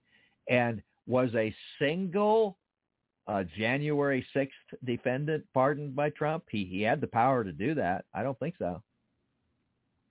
Right. And not that, but just the outright treatment of those individuals is incredible. Even with some of the video footage that McCarthy's put out, obviously the QAnon shaman has been released, and several others are asking for, essentially a move up with their trial or to have the cases dismissed altogether just because there's new footage out there, and yet these judges won't do it. For example, John Schaefer. I mean, did pardon James Alex Fields? No. Did he pardon any white person who's been put in prison because of political persecution? No. Oh, no, in fact, I don't no. think I ever heard the word white come out of Donald Trump's mouth. I don't believe I've ever heard that. Yeah, now, I when he first was dealing with Charlottesville, he was trying to be in the middle. And he says there's bad people on both sides. And I was like, no, there wasn't. There's only bad people on the left side. I know, I was there. I filmed the damn thing. And I was actually going to contact him and say, sir, you're wrong. I was actually there filming it. And, I mean, the protesters, who were the right-wingers, were attacked by the counter-protesters. As soon as they got within, 50 feet of the park, the first group was attacked head-on. And I'm just kind of like, wow, dude. And then all the stuff that was thrown at them into the park and everything, I mean, there's all sorts of, I didn't want to describe some of the stuff that was thrown, man, but there was a lot of biologicals, if you know what I mean, okay? But I was just like, dude, I mean, it was not a good situation. And then the powers that be collapsed the whole thing because the real purpose was they wanted to stop the speeches. They wanted to make sure the speeches were not recorded because of the fact that once that stuff was uploaded to the internet, it might have actually put some serious concrete behind their cause. And so they made sure 15 minutes before the speech was supposed to start at noon, they made sure they collapsed that whole situation and forced everybody out. And it was a mess. And after that, a lot of these groups, leaders fell on their own swords and all sorts of controversies. And most of those groups either aren't around anymore or they're in such a limited capacity, they're not even on the radar anymore.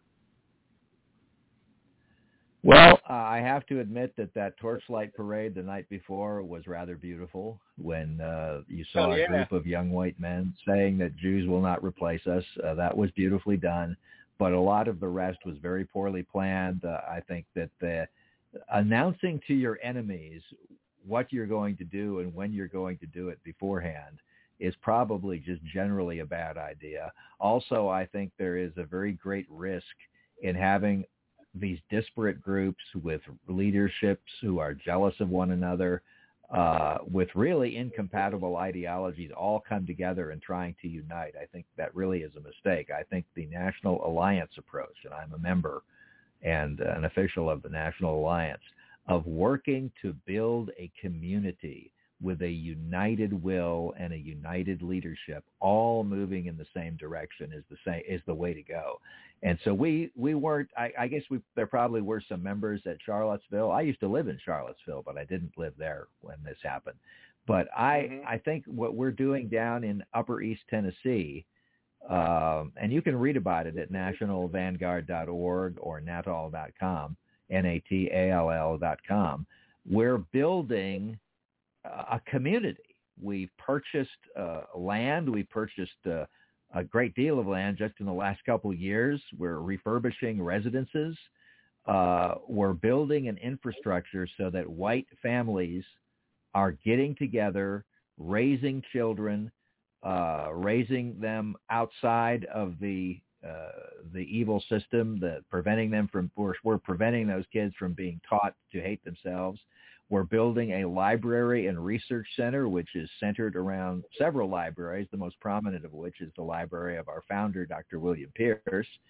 And we are working to make ours an organization that can be the kernel of a new community that will eventually be able to survive the centuries and preserve our gene pool, preserve our traditions and the knowledge that people like William Pierce and others have, so that can live forever from generation to generation. And I think that's more important than getting a bunch of people together and shouting at Antifa in the streets. Now, do you run the Dr. William Luther Pierce archive on Telegram? I think that that is an individual effort, not an official effort, and I'm not connected with it. Okay. because they do post some of his classic clips from time to time, either on a particular subject or whatever. And it's always good to see those. And sometimes they take the time to do like a little slideshow with it, and it's very informational because, like I said, the wisdom that Dr. Pierce had is credible. It may be that this is this may be somebody who's uploading our slideshows, because we had a volunteer who worked for several years creating slideshows of Dr. Pierce, mostly of Dr. Pierce, but also of other National Alliance activities and activists, and attaching these slideshows as a video track to go with Dr. Pierce's radio programs, which I have spent many hundreds of hours restoring and remastering. And so it may be that it's somebody who's uploading those. I hope it is, because so many people take Dr. Pierce's speeches and then they upload them to some social media site, but then there's no place for people to go. They don't put the National Alliance URL on it. They don't put nationalvanguard.org address on it. There's just no place for people to go. But, those programs that Dr. Pierce produced are the legacy of the Alliance, and they're the property of the Alliance. And they really, anybody who puts anything up from Dr. Pierce really, I think, has a moral obligation to put natall.com, NATALL.com, or nationalvanguard.org, or both, on the video. And I hope that's being done. Of course, we sell these in uncompressed, high-fidelity recordings that you can buy at our store, which you can find at cosmotheistchurch.org. We run our store through our church, which also was also founded by Dr. Pierce. And there's a lot of media that we produce. I'm the media director for the Alliance, so we have many articles, well over 10,000 articles that we've put up, both in print form and also on nationalvanguard.org that people can read, and they include a lot of works by Dr. Pierce, including his radio work. Yeah, matter of fact, I'm looking at your CDs and DVDs section on cosmotheistchurch.org, and you've got 12 volumes of The Power of Truth from William Pierce, as well as a reissue of Call of the Blood by Dresden. Yes. On there as well. And also, very interesting, you actually have the Turner Diaries audiobook narrated by Dr. Pierce. So, I mean, that in itself is a nice little archive as well, because of the fact that I'm a big fan of when authors do audiobooks, because I feel closer to the author when I listen to them. Sadly, yes. Ron Paul has written several books, but he's never narrated any of them. He always has someone else do it. But, for example, like Sarah Palin, she had 2 books, and she narrated both of those. And I felt a little bit more closer to the author because I was able to hear it. And the others just have a very good speaking voice, like David McCullough, who writes a lot of historical books, like on John Adams and things. And he oftentimes does his own audiobooks as well. So, like, just one on John Adams, I think, is like a 6-disc set, if not more. But it's nice to be able to hear those because, if you have a long drive, it's nice to hear audiobooks like that, because a lot of times I remember lectures better than I remember reading material, because of the fact that someone actually told me something, and something they said sticks in my head, whereas if I'm reading a book, that may not stick with me right away. So, and not only that, but it's nice because later on, maybe you're putting together a nice little snippet of something, and you can actually use the actual lines of dialogue maybe from that person to underscore a thing, like I was kind of trying to think of the young man's name. Was it Robert J. Matthews? That clip that he had that he spoke out like in '94 or something like that. And I saw that. Oh shoot, my mind's really not running tonight. I saw that the Nordic Resistance Movement had put together a really cool promo video featuring that speech, and it was a little bit edited down. It wasn't the full version; it was edited down, and they made a cool little promo video featuring members of the group as well as white people in general and stuff. And it was a very powerful clip. and it was able to use that speech to really underscore all that. And I was like, wow, that was amazing. So when you actually have creative people who can take existing material and give it all new life, stuff like that really matters. That's the beauty of our people. Yes, it does. We are very creative as a race. Dr. Pierce, because of these recordings of his voice, not only the Turner Diaries, which is excellent. I encourage everybody to check it out. It's perfect. But his radio program, he's really not dead. People are listening to his voice every day. I mean, for example, we run a 24/7 radio network, and a very large part of the programming on the National Alliance Radio Network is Dr. Pierce's speeches and his radio programs. And we also have some of the chapters from the Turner Diaries up there, too, that you can listen to in order and get a sense of that story. And I go there and I look at the statistics and I see that, in the last 30 days, thousands upon thousands upon thousands of people have been listening to Dr. Pierce's voice. His voice is being heard. And, my voice is on there too. So when I do my radio show or when I do an interview like this, it lives on. It multiplies our voice. And that's one of the great things about the internet age and the digital audio age, because no matter how much they try to squash it, it pops up again somewhere else. And truth is powerful. Dr. Pierce told the truth, and I do my damnedest to tell the truth too. So, we need organization. Just a bunch of individuals doing an individual effort isn't enough. And that's why I've put my life energies into the National Alliance, because I think it's something that will be permanent. The National Alliance had its beginnings in 1969. It was officially incorporated by Dr. Pierce in 1974. So the official incorporation, the 50th anniversary, is coming up soon. I think that it has survived the test of time. You've also mentioned before that, and also the building of the Dr. Pierce Library, that he had a vast library of books and all sorts of reading material. Some obviously that he purchased on his own, others that were given to him by listeners or just people that are just general, history guys. And it was interesting is that, are you going to try to include all the books that he had in his library? Because you had shown a picture before, and it was pretty massive from what I saw. Because one of the things I really liked about when I go see Thomas Jefferson's house at Monticello is that when he died, he had sold a lot of his books to pay for some of his debts.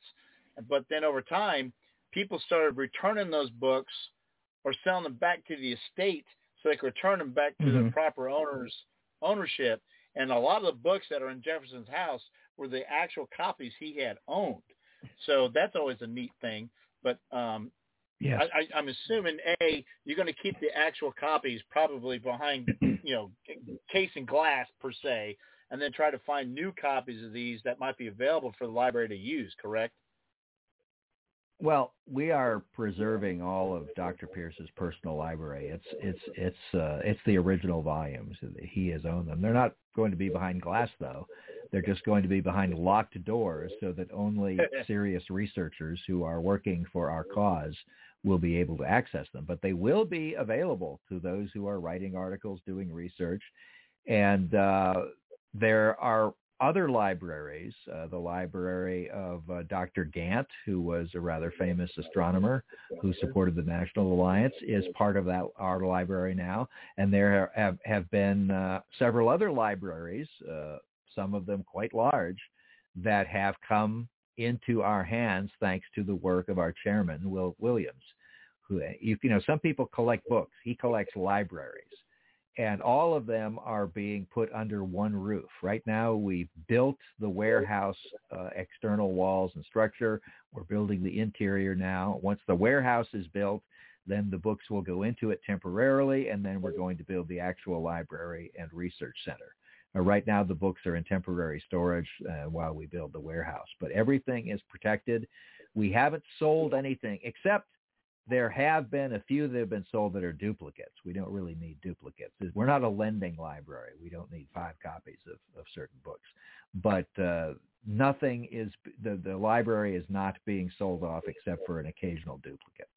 There was a segment that someone had posted, again, maybe in that little archive there on Telegram, but he explained the differences between fascism and National Socialism. It says everyone wants to lump these two together as being the same. And it's like, actually, they are very, very different from each other. They have some common ground on some things. They're very different on their overall reach and goals. And it's because you always see how much Hitler and National Socialism is vilified, but you never hear anything about Mussolini and fascism. It's like it's like the War of 1812. It's like, oh, it's just a skirmish. We don't need to talk about that. No, dude, there's a lot of things that happened during the War of 1812 that are relevant.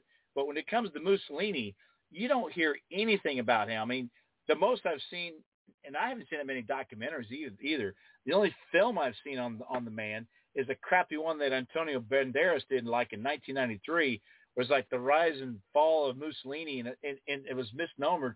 It was actually the rise of Mussolini until when he comes to power. And who knows how much of that was accurate.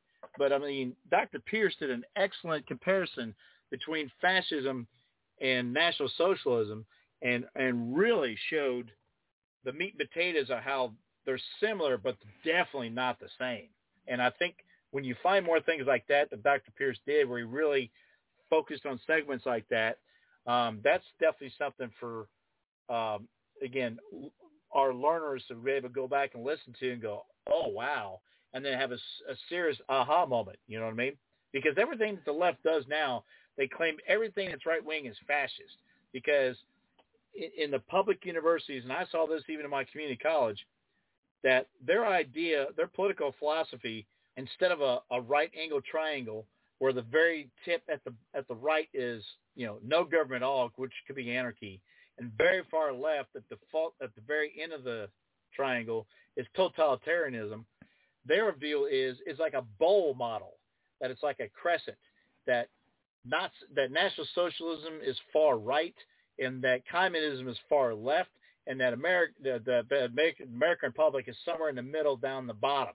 Well, if you take that proper spot and put it where it belongs, that thing is supposed to be more up on the left-hand part of that triangle, because by nature, National Socialism may not have been meant to be authoritarianism, but how it was executed was.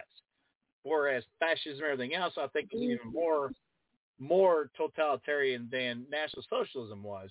But again, you put that in a proper perspective. They give you this model, which is completely inaccurate, but this is how these left-wing students think.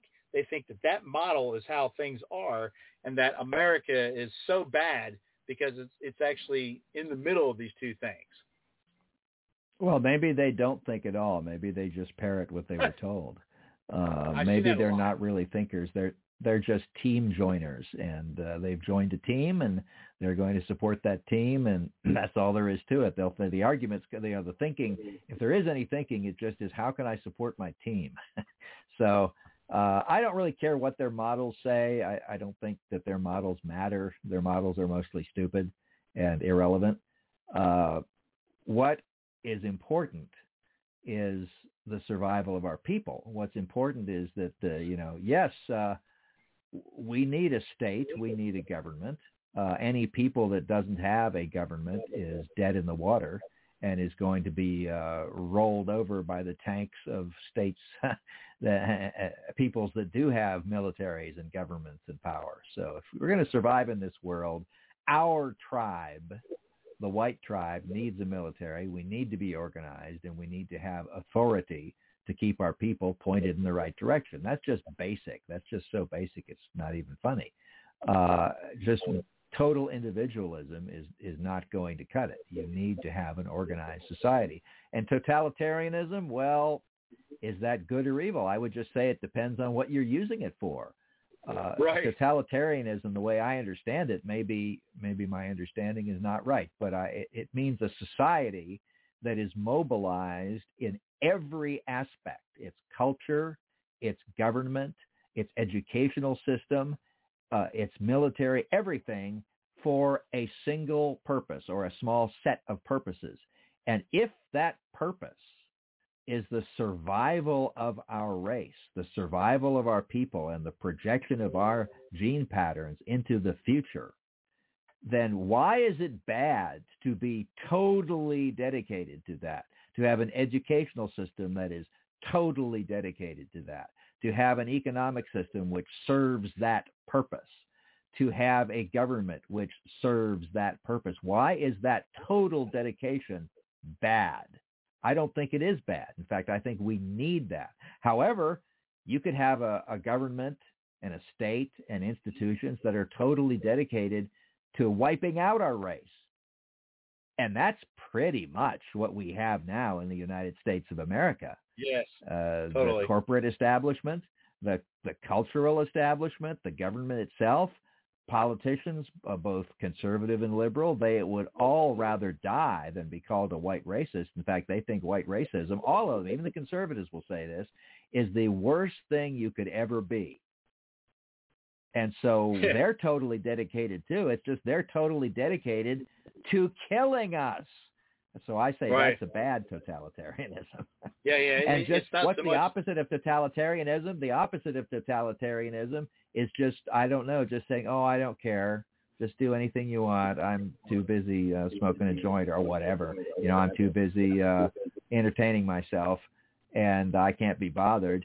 That's an individualist society, and that's deadly too. So no, I think we need a total dedication to certain goals and certain principles. And first among them is racial survival of our kind.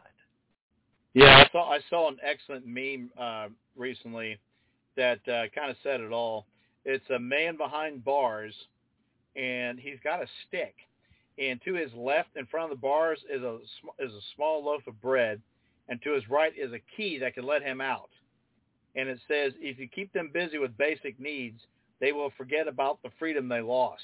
To me, that meme is very powerful because of the fact that so many people are focused on bread and circuses instead of freedom, because we don't teach our people what freedom was and how it has to be fought for every day, because freedom isn't free. Someone has to die for it. And the one of the things that really pisses me off the most is the fact that ever since I was a kid, I remember watching the 1980 presidential race, and I remember asking Mom, I was like, Mom, I said, when can I vote? She's like, when you turn 18. I was like, well, then I can't wait till I turn 18 because I want to vote. And I remember voting my first vote. I actually voted for Ross Perot at the time.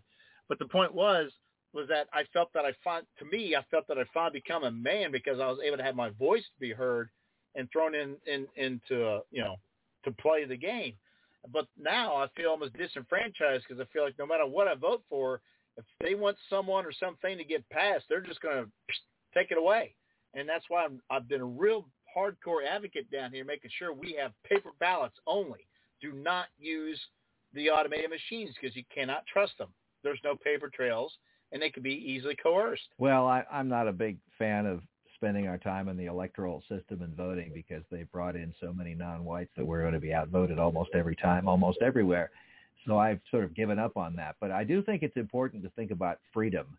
I think we need to not define freedom as just, the freedom of the individual to do whatever he wants. I don't think that's real freedom, because believing that way has led to the present where basically we have lost our ability to continue to exist. And there's nothing worse than that. And I think instead we need to think of, we need freedom to do what's right, to ensure the survival of our kind on this unforgiving planet. And that's the freedom that matters. That's the freedom that you might call self-determination, of a people to determine its own destiny.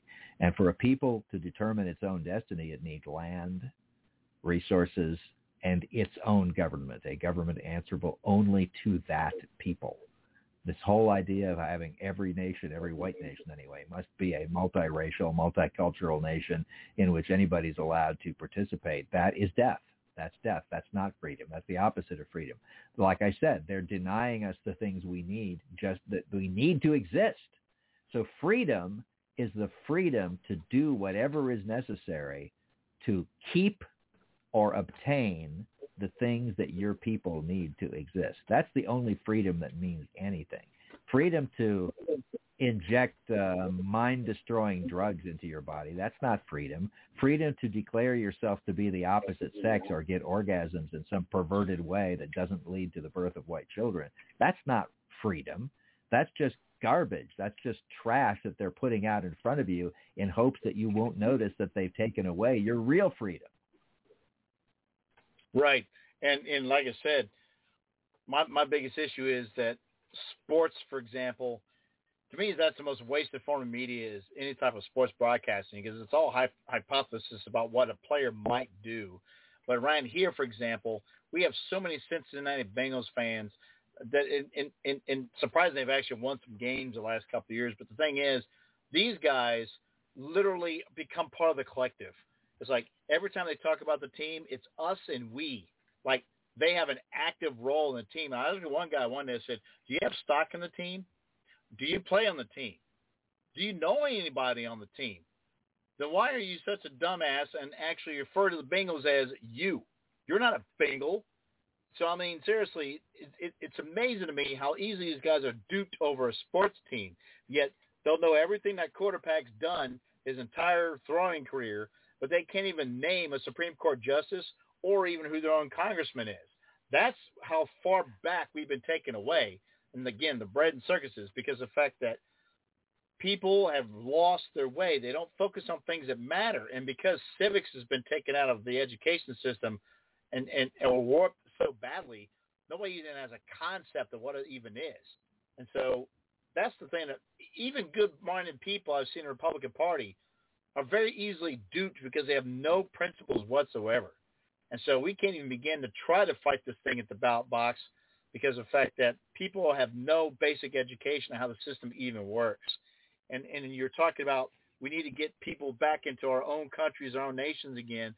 And I don't know if separatism is worth it either because even if we focus on a certain area of the United States and say we're going to make this a completely white region, we could easily cut ourselves off and be landlocked, you know? Oh, let's go to Montana. Yeah, that's a good idea. You'll freeze to death in one time.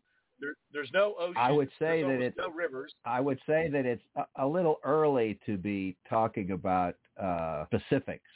I think right now it's just important to gather the white people to form institutions, the best white people, the white people who already agree with us, at least in instinct. Their instincts are loyalty to their race and people, who are instinctively appalled and disgusted by what has happened to our people and and who are appalled and disgusted by the degeneracy that our next generation is being pushed into.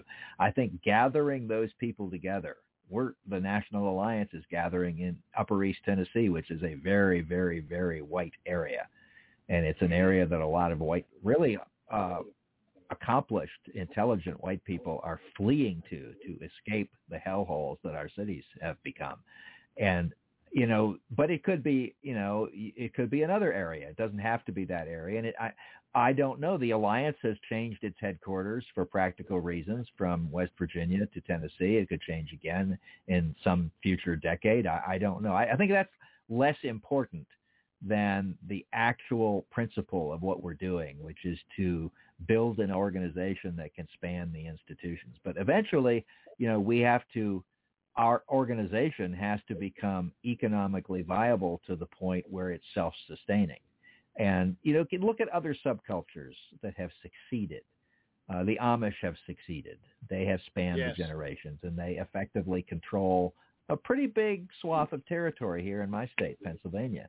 The Mormons, even though they may believe crazy things, just like I think the Amish believe some crazy things, nevertheless, they have succeeded in creating a subculture that controls a lot of real estate and a lot of local government and a lot of institutions out west. And they're economically self-sustaining. They're prosperous. Well, we as white people need to do the same things. If we don't have some kind of organized group that spans the generations, all of the memeing we do on Gab or other social media, all of the podcasts we do, don't amount to anything. We need to start having kids. We need to have business opportunities for those kids. We need to have marriage opportunities for those kids, and we need to educate those kids ourselves. And eventually we'll get to the point that where the Amish and the Mormons are now, where they have real power in the local community.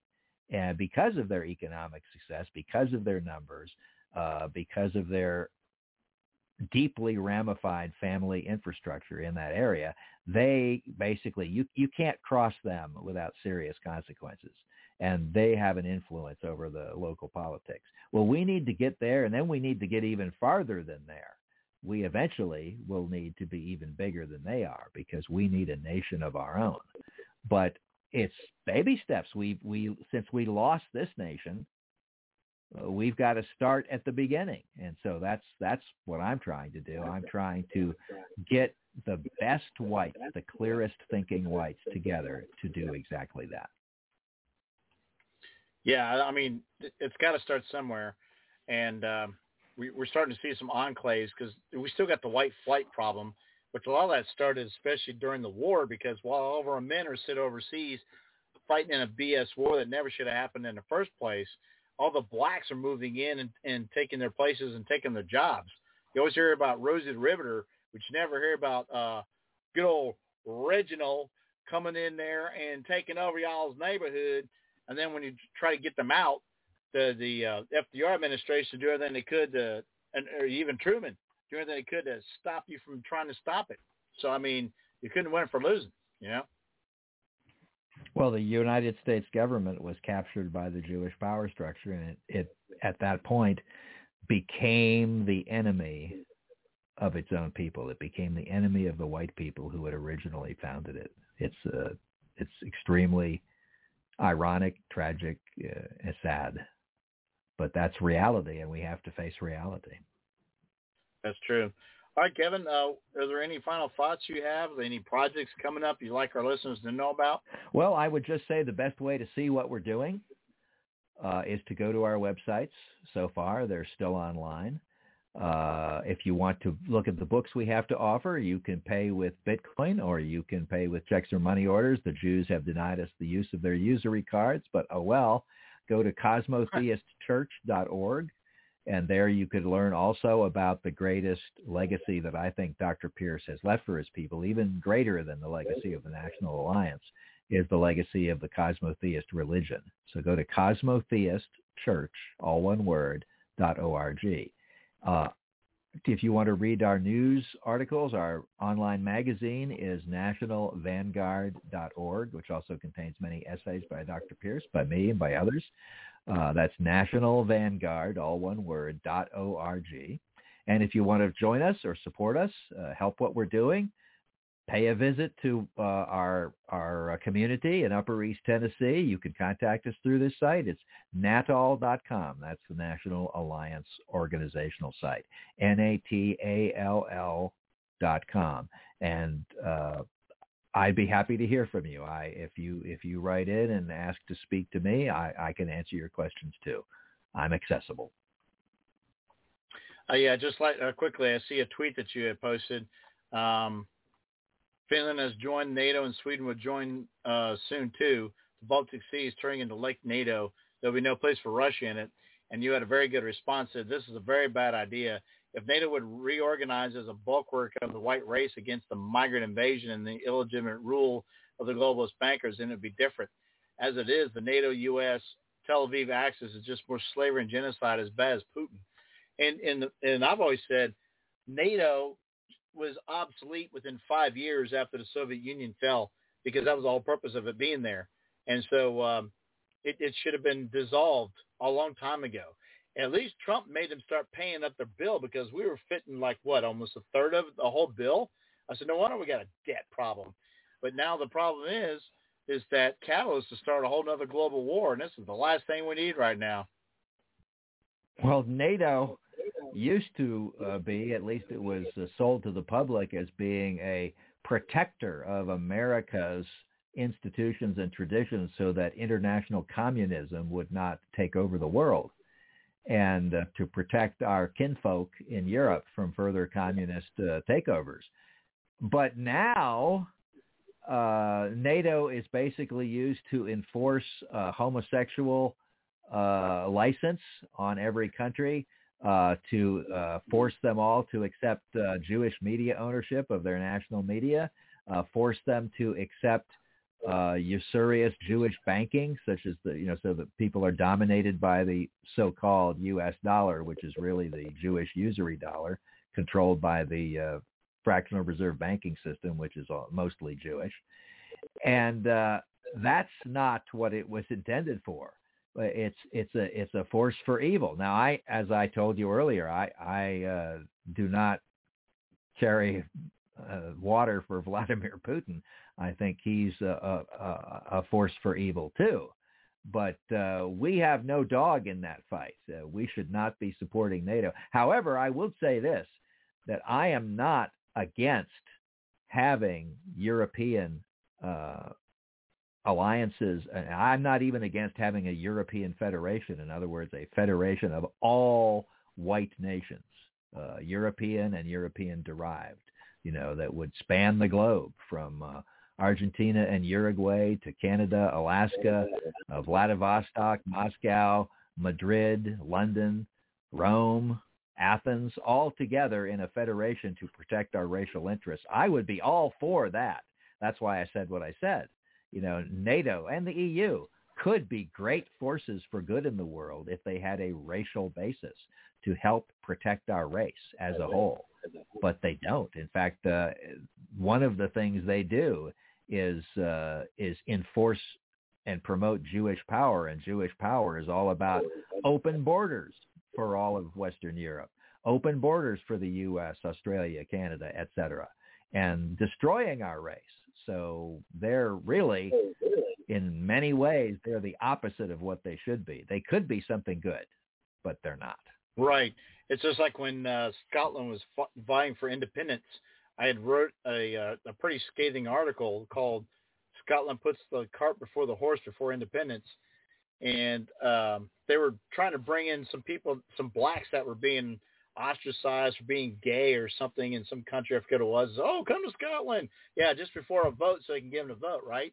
And then some guy attacked me and he goes, oh, you guys over the pond don't know what's going on, blah, blah, blah. I said, actually, I have a pretty keen perspective. I said, I can see exactly what's going on. I said, why would you complain and want to slip off the yoke of Westminster and slip on the chains of Brussels?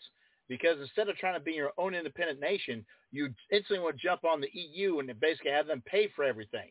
And that's not what's going to happen. You're going to get screwed. And it just kills me the fact that now they got this Pakistani guy that's taken over after Nicola Sturgeon left, and he was complaining about there's so many whites in all the major offices in Scotland. Well, of course. What was it in Braveheart? The problem with Scotland is it's full of Scots. Well, don't worry. Pretty soon we'll be full of Pakistanis. You get this guy in there, that's exactly what's going to happen. And you want to talk about genocide on a mass scale, the grooming games are bad enough. But you start advocating that the place is too white, you're going to have a serious backlash. And unfortunately, Scotland hasn't had the cojones to stand up to tyranny since the Battle of Culloden. So, I mean, they're going to disappear like phantoms in the night, man. I'm telling you. Scotland is not going to be the same. Well, I come from a Minnesota Norwegian descended background, and I love my people very much, but they're so badly ruled, miseducated, and they've basically been castrated. But I don't think they all have. I think there's a certain subset of Minnesota Norwegians and Scottish people in Scotland. I've been to Scotland. I love the Scottish people. It's a beautiful, beautiful country in so many ways. The people are wonderful. And I would say the same about every European country that I visited and whose people I know. They've all been laid low and apparently castrated by the horrible ideology they've been filled with, basically coming from the Jewish power structure, the Jewish media, the Jewish control of the educational establishment. And we need to find our souls again. And I think that we can do that because not everybody has been mentally castrated. There's a certain subset of all of our peoples who in their hearts know that this is all wrong. And it goes against something very, very deep inside them. And these are the best Europeans. These are the best white people. The people who know that this is all horribly, horribly, insanely, immorally wrong. And we need to find these people. That's what I'm trying to do with my work for the National Alliance. We need to find these people, get them up to speed on what's actually happening, and organize them so we can do something about it. Something that doesn't involve asking permission of the majority of dull voters before we do it. Something that we will simply do because it's the right thing. Something that will ensure the survival of future generations of white children. Whatever achieves that goal is the definition of morality. That's what cosmotheism teaches. That's why cosmotheism is important too. It's a religion that teaches the right moral values. So that's what I'm doing. That's what I'm trying to do. I'm trying to find those people who know in their hearts that all of this is horribly evil and who are willing to take some risks. Yeah, and then most of all to stand up. Because of the fact that we don't have a lot of time to be faffing around. We just got to actually get up there and start doing stuff because our time is running short. And the more and more that the horde comes in and starts pushing to have illegals allowed to vote and everything else, I mean, this country's going to go hell in a handbasket. I thought it was going to go bad probably within my generation. But I think within my generation, in my lifetime, we're going to not recognize this country at all. I mean, look how much has changed since the 70s. I mean, it's... Well, I'm older than you. I already don't recognize it. I mean, yeah, if I go back into rural western Pennsylvania, which is where I live, it almost looks like what America used to look like. There still are places that look that way, but even in medium-sized and small cities, it's basically not recognizable anymore compared to when I was a child. And I was 9 years old in 1965 when they opened the borders. So... yeah, it's sad that our people have failed to act and they've waited this long, but there's no time like now to start acting and doing right. Definitely agree. The time is always now to do right. Yeah, it's never too late, but it may be. But we just got. I mean, people are starting to notice all the advertising is almost completely devoid of white people. If they do show white people, they're baby boomers. Basically they're elderly. I mean, I get one of my email addresses is AOL, and I see these ads pop up all the time. And actually, this actually has an opportunity. There's 3 little dots above the ad. You can click on it and say, do you like this ad or dislike this ad? Every time I see something that actually has a white person or even no person at all, I'll click like. As soon as I see one that has colored people in it, I'll make a click dislike. So I don't know if they're actually reading those metrics or not. But I think after a while, it's working because I'm starting to see different ads coming in, especially things that show inanimate objects instead of people. But the point is, if you do have an opportunity to like an ad, tell it you don't like it because that's how you know that they'll realize, hey, all the colored stuff we're putting out there is not getting very good feedback.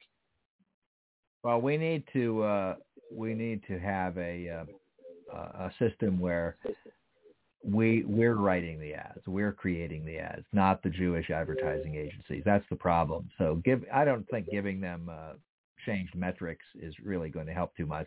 What we need to do is people need to read the list of the ownership. First of all, just look up what are the major advertising agencies, and then look at who owns them and who runs them. Exactly. And you will see it's not our people. It's the people who hate us and want us dead, and that's why they're doing what they're doing. They're trying to demoralize us, and they're trying to bend the minds of our young people to accept multiracialism, to accept the future in which they are the tiny minority. And, to hell with that.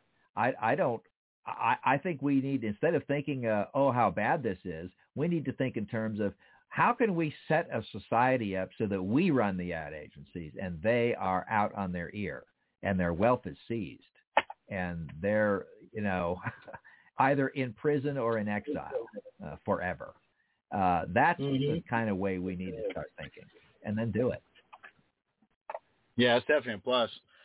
All right, Kevin, if people want to help donate to the Dr. Pierce Library, they can go to your Cosmotheum website to be able to actually go and maybe donate. Yes, you can go to natall.com. You can just go to natall.com/donate if they would like to help. It's natall.com/donate. That will get them there. Mm-hmm.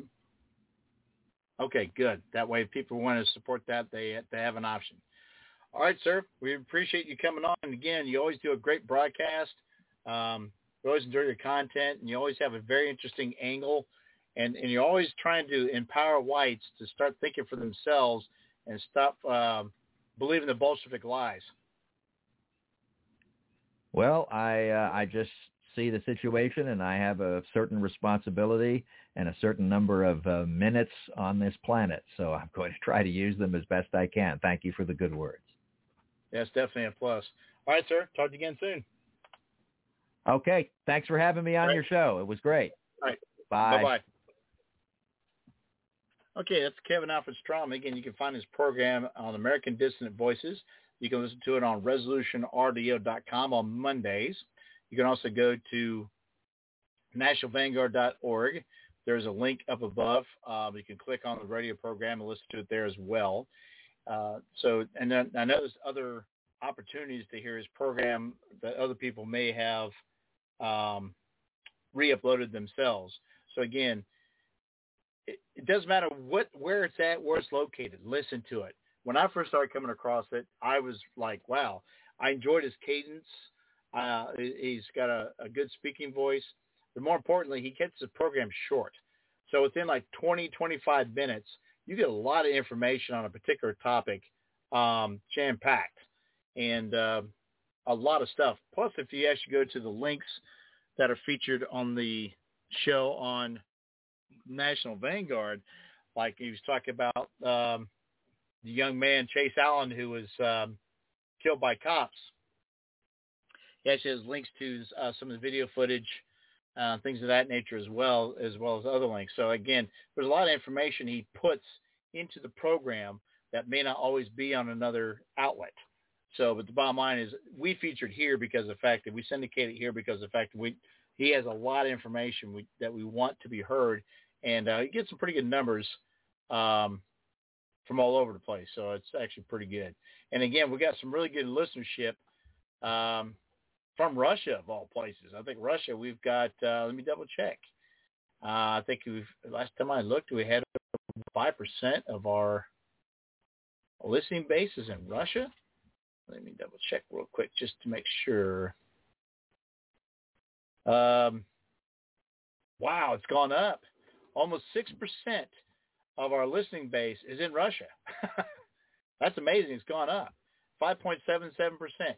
It was like 5.1% a couple weeks ago, but it's gone up. It's gone up. We're starting to get more listenership in the UK now, 4.5%, as well as in Deutschland. Deutschland has actually showed up within the top 5 of demographics here at almost 3%. So it is definitely significantly increased in Germany. So thank you to my fellow kinsmen from Deutschland. It's always good to hear that as well. Okay, so guests here on the Sonny Thomas Show. Harold Ziegler will be coming back to us soon to promote the second edition of his book, Freedom's Nightmare. I encourage you to definitely go check that out. You can buy it on Amazon. Definitely recommend you also check out the website that features it. And wait for it to load here. Yes, author as in an author, AUTHOR Ziegler, ZIEGER.com. There's a link to his email in there as well that you can also send him an email. If you actually purchase the book directly from him, he will sign it for you. So he has the second edition of Freedom's Nightmare, which I have heard actually someone's actually interested in possibly making a film out of it. I thought that was actually pretty good. He's working on a second book called Then Living on My Knees. So he's working on that as we speak. He's recently been on the Kate Daly show, as well as her extra hour on the InfoWars channel as well. So he's on 2 days in a row. That was really cool. So you can check out that book. Eventually, I am going to get the Resolution Radio store up and running. I'm looking at some potential places now. I'm seeing a couple where you have to have at least 3 items to consider a store. So we're going to need to re-up our T-shirts, and I'm going to try to get some extra copies of Harold's book as well. Maybe even have a limited edition amount of signed copies that we can mark up a little bit as a fundraiser. That will support the broadcast. And we can also work on trying to increase our equipment here. We've been very been lucky the last several years that we've had some people that either consistently support us or have sent us fairly decent donations that we're able to buy extra equipment such as external hard drives. We're even able to, I was able to get one of my computers serviced because of the fact it really needed it bad. And I just did not have the know-how how to do it. And so we were able to pay for that expense thanks to a private donation. So thank you very much. So, again, we have a lot of people that support us, and we do appreciate your support. And we also appreciate many of those that supported the Resolution Radio Blood Tea and have sent us pictures of them featured with it, including some of our also featured hosts such as Andreas Johansson from Nordic Frontier. So we oftentimes feature his picture in the slideshow segment of his program. So we've had some format issues. We're finally getting some stuff done. Like I said, I was able to reformat this other computer. And so some of our other shows that have been lagging because of longer, they will be back in regular circulation probably this week. So I'm very happy about that. So lastly, I wanted to play a clip from Tucker Carlson. And this is actually featured on Zero Hedge. The last war we can afford to fight. Tucker Carlson sounds alarm over de-dollarization, slams Biden administration for pissing off world. And I think Tucker once again hits a home run right out of the ballpark. So here is his segment. For nearly 80 years since the end of the Second World War, the U.S. dollar has effectively been the currency of the world. For our entire lifetimes, there was virtually no place on the entire globe you could go that would turn down a 20. Andrew Jackson's face beside the famous seal of the U.S. Treasury was probably America's best-known export. From Dar es Salaam to Sri Lanka to the smallest gold mining outpost in the Amazon basin, every shopkeeper on earth recognized a $20 bill. The dollar was universal, and not just universal in commerce, though the majority of international transactions were conducted in dollars, but universally held as a long-term store of value globally. The world's central banks stockpiled U.S. dollars far more than any other currency. Now, most Americans may not have known that, or they did, but it doesn't matter whether they knew it. It was very good for everyone who lives here. Because there were so many U.S. dollars in circulation outside of the country, the cost of borrowing money inside the country remained artificially low. And that's one of the reasons that in this country, America, middle-class people could buy their own homes. The U.S. government, meanwhile, was able to run up astronomical debts without many obvious consequences. Now, from time to time, the Congress would debate something called the debt ceiling, but it was abstract. For most people, the entire topic didn't seem very relevant to their lives because for most of the time, it really wasn't. America printed the U.S. dollar. We controlled the global reserve currency. And that meant that for us, money was cheap. We had privileges that nobody else in the world had. It's been very nice. But what would happen if it ended? You don't even really want to think about that because the consequences would be too ugly, really ugly. But we started to worry about it about a year ago. Really the day the Russian military rolled over the Ukrainian border. Now, by itself, that was a destabilizing event. War always is destabilizing. It always challenges the existing order. But it was the West's reaction to the Russian invasion that seemed ominous. Policymakers in the U.S. went insane. Joe Biden, helped by his Republican allies in the Senate, appeared to be determined not simply to topple the Russian government in some kind of regime change war, but to blow up the post-war economic order that had served the U.S. so generously for so long. So we thought at the time that the real threat to our future wasn't just the billions we were sending to Zelensky. That was reckless, but probably not going to end America. The real threat was the unprecedented economic sanctions that Joe Biden was allowed to, in fact, encouraged to impose. Those sanctions, you'll recall, were supposed to hurt Russia. But even in March of last year, it seemed obvious they were going to hurt the United States much more than they hurt Russia. Here's what we said 13 months ago. We should prepare to lose our position as holder of the world's reserve currency. That is happening in slow motion. It's unmistakable. Now, the Biden people seem to have no idea this is going on, or maybe they want it to happen. Joe Biden was up there at the State of the Union bragging about how he took 30 points off the Russian ruble in a single day. Hooray, good for us. But once we stop celebrating our win, the destruction of the Russian economy, they deserve it. You got to wonder, is there a downside to this? Could it be a Pyrrhic victory? Let's see. These policies have driven Russia, China, India, Turkey, and other countries to accelerate their flight from the U.S. dollar. Now, to be clear, that's the majority of the global economy. This may be the most reckless and destructive thing any American president has ever done to the United States. So that was last year, and at the time, it was really just yelling into the wind. Those views were considered absurd, even treasonous.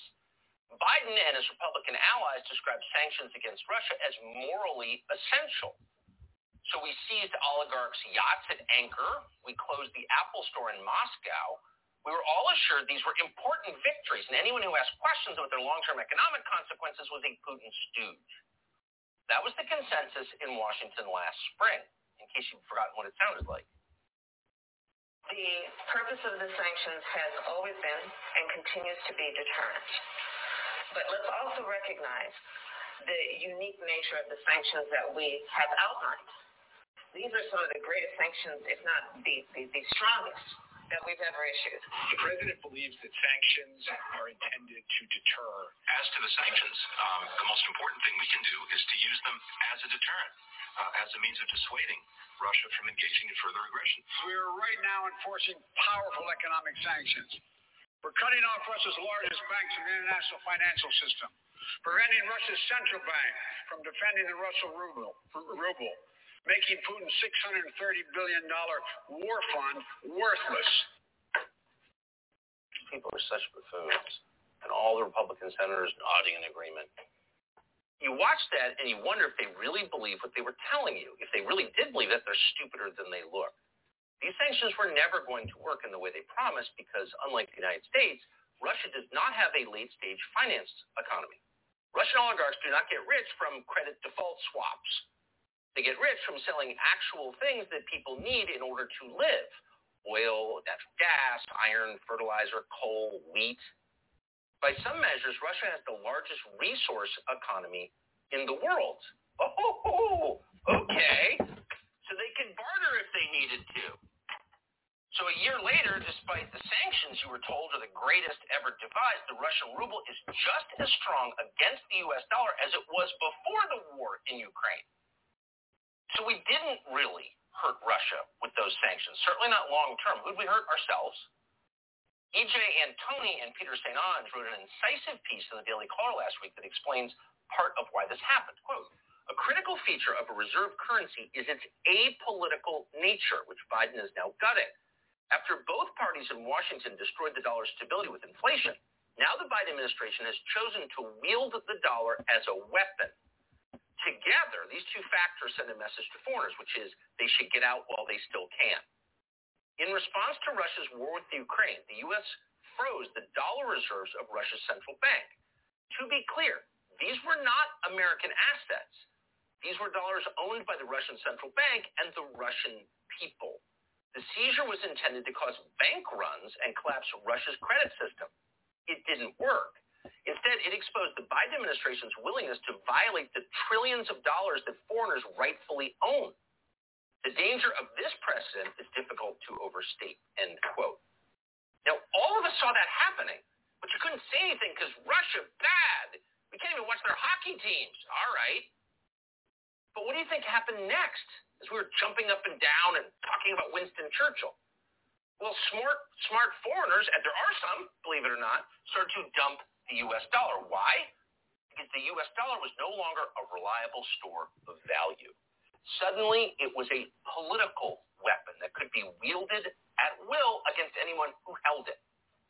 So what if you had a border dispute with one of your neighbors that the State Department hadn't authorized? Or what if you accidentally criticized transgender theology and irritated the Human Rights Campaign? Well, the U.S. government might denounce you as immoral and then confiscate all your money. Because they just did that with Russia. And as a result, dollars began to look much less appealing to the rest of the world. And so de-dollarization began. And it has accelerated at remarkable speed, almost without comment in the American media, over the last year.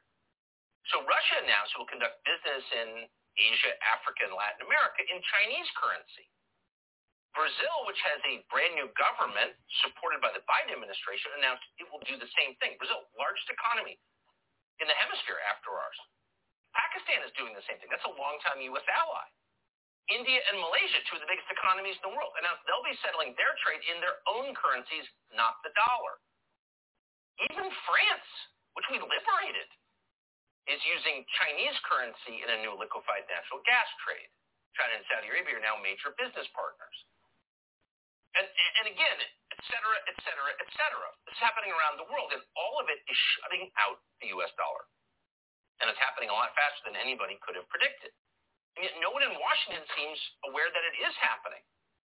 So if you wanted the rest of the world to trust your currency, the last thing you would do is use it as a weapon or print too much of it. Printing too much of your currency causes inflation, and that saps the value of the currency. No one wants to hold a currency that is worth less consistently every year. That's sixth grade economics, but Joe Biden can't be bothered with that. So he's printing more money. Here he is last week announcing another $10 billion check. Not for you or East Palestine or anyone in our country who needs it, but for foreign governments. Working in close cooperation with the United States Congress, we plan to add another $690 million for new funding for the presidential initiative over the next 2 years. And over the course of 3 years, my administration intends to work with Congress to commit $9.5 billion across all our efforts to advance democracy around the world. We're all safer when that occurs. We've been asking for months for any Republican senator who supports this, whether it's Tom Tillis or John Cornyn of Texas, to come on the show and calmly explain why you support this. None of them have accepted our invitation. But at this point, you begin to wonder, what does the United States have that will retain its value over time? We should do an inventory of our assets. So Biden, as you just saw, is continuing to send the contents of our treasury, our dollars, to corrupt oligarchs in Eastern Europe and around the world. And yet at the very same time, and you should pay attention to this, he's selling off America's most valuable hard asset. That's our strategic petroleum reserve. Because unlike the U.S. dollar, oil, which is in the reserve, has inherent value. Oil is the densest store of transportable energy known to man. So unlike fiat currencies like the dollar, oil will always have value. That's why Russia is not now impoverished, because they have a lot of oil. But we have less because the SPR has been drained. In the last fiscal year, the Biden administration sold off 218 million barrels of oil, including bewilderingly, criminally, to the government of China. How much oil is that? It's more oil sold from the SPR in 1 year than in all previous years combined. So what happens when we empty it? Well, there's not much left. But what about our gold? America's gold reserves have not been fully audited in generations. So they can say whatever they want, but the truth is we don't really know how much gold is in Fort Knox. So the SPR becomes even more vital, and now it's disappearing. And as it does, the power of the United States ebbs. At some point, what's going to be left? They'll be draining the Great Lakes and shipping the water to the Gobi Desert for cotton farming. They'll be selling the curtains. So how do you fix this? Well, ending the war in Ukraine immediately would help, which we could do because we're in charge of NATO, but we're not even trying. In fact, we're pushing even harder for a direct conflict with nuclear-armed Russia. And politicians in Washington remain mired in their weird boomer World War II fantasies where they're all Winston Churchill and Zelensky is the head of the French resistance. We can give a million examples, but we can't resist, once again, the leader of the Republicans in the Senate, Mitch McConnell, last month.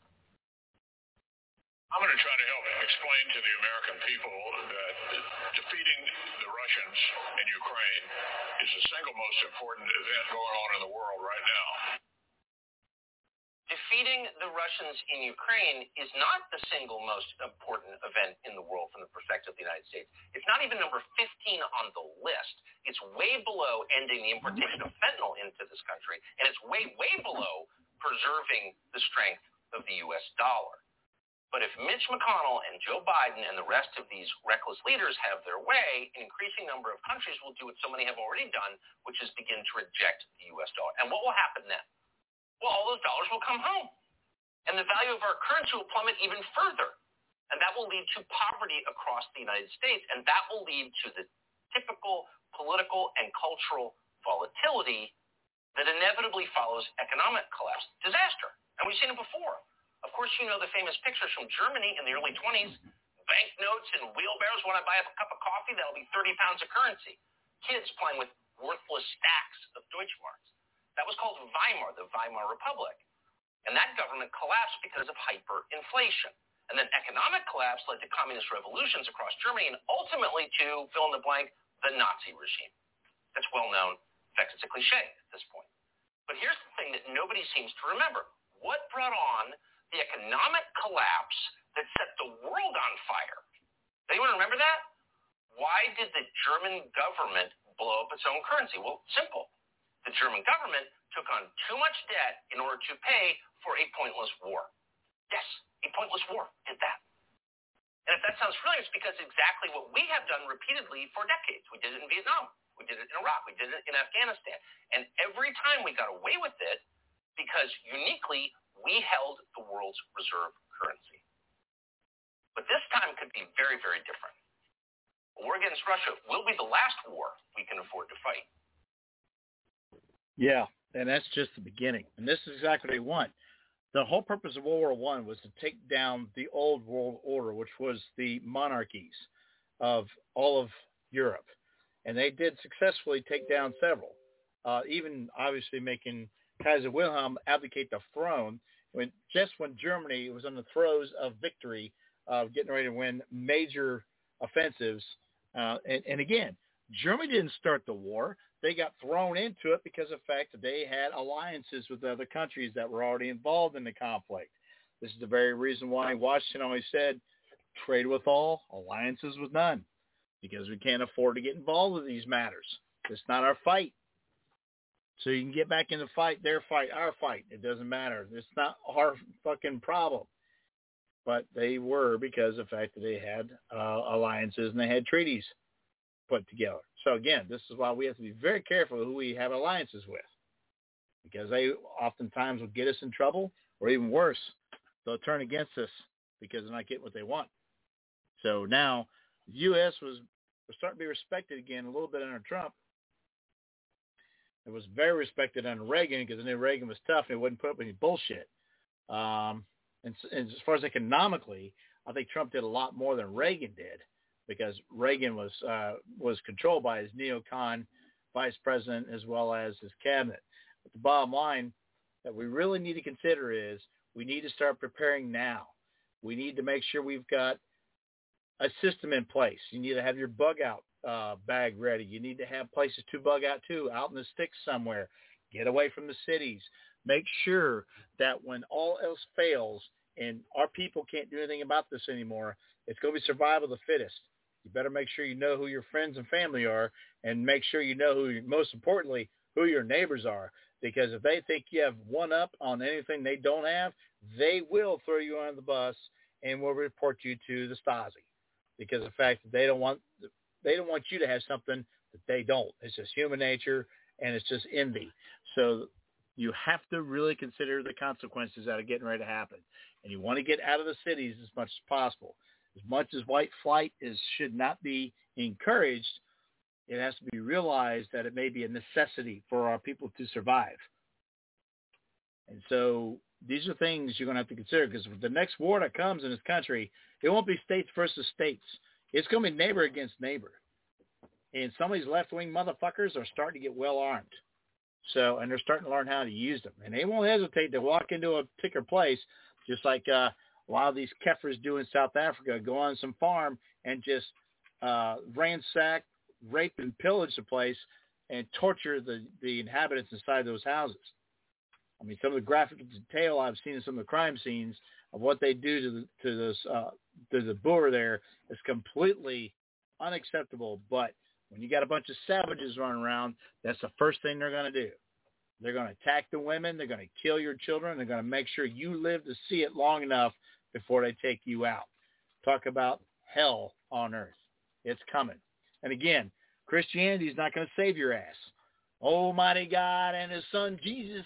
You need Jesus, sweet baby Jesus. He ain't going to come and save your fucking ass.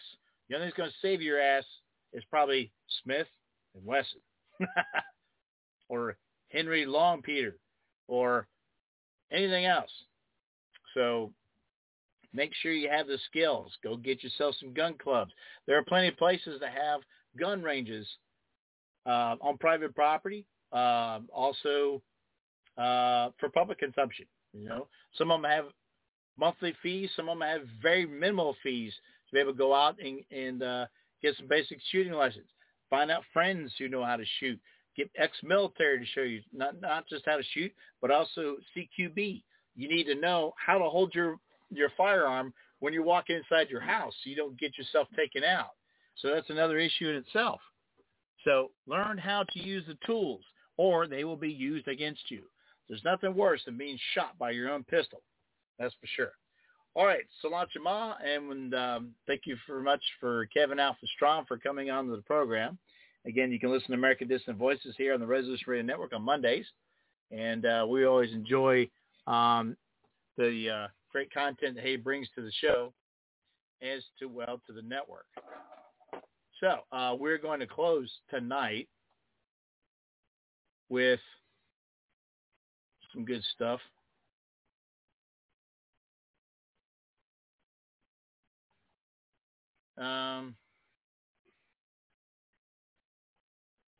Actually, let's close with 96th Brigade. Red equals dead. You know, I'd rather die on my feet than live on my knees, man. Or somebody's like, better dead than red. Nah, fuck that, dude. Red equals dead. You be a dead man walking, and then you won't even know it. So, yeah, we're going to close tonight with 96th Brigade. Red equals dead. Salat Shema. In recognizing a communist, physical appearance counts for nothing. If he openly declares himself to be a communist, we take his word for it. If a person consistently reads and advocates the views expressed in a communist publication, he may be a communist. If a person supports organizations which reflect communist teachings, or organizations labeled communist by the Department of Justice, she may be a communist.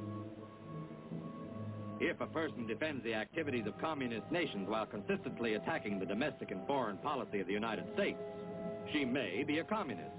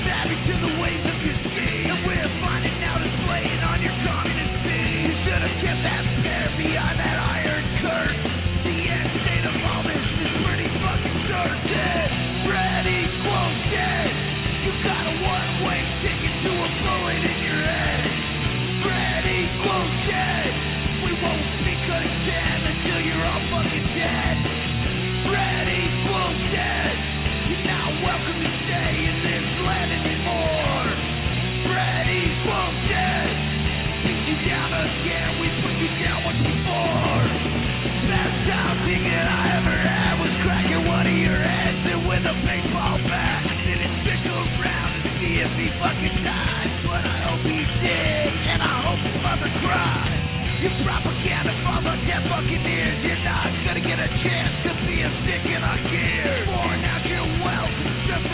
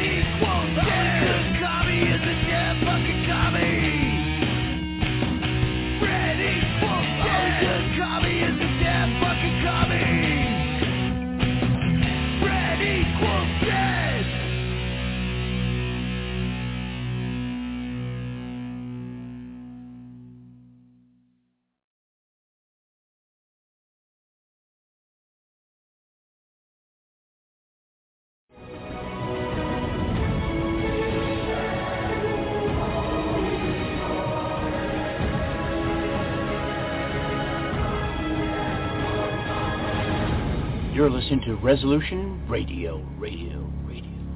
ResolutionRDO.com. My brothers, my sisters, I bring you a message of solidarity, a call to action, and a demand for adherence to duty of an Aryan resurgence and ultimately total Aryan victory. We have broken the chains of Jewish thought. We know not the meaning of the word mine, it is ours. Our race, the totality of our people. 10 hearts, 1 beat. 100 hearts, 1 beat. 10,000 hearts, 1 beat. We are born to fight and to die and to continue the flow of our people. Onward we will go, onward to the stars, high above the mud of yellow, black, and brown. So kinsman, duty calls. The future is now. If months from now you have not yet fully committed yourself to the alliance, then you have in effect not only betrayed your race, you have betrayed yourself. So stand up like men and drive the enemy into the sea. Stand up like men and swear a sacred oath upon the green graves of our sires that you will reclaim what our forefathers discovered, explored, conquered, settled, built, and died for. Stand up like men and reclaim our soil. Kinsmen, arise. Look toward the stars and proclaim our destiny. Defeat never, victory forever.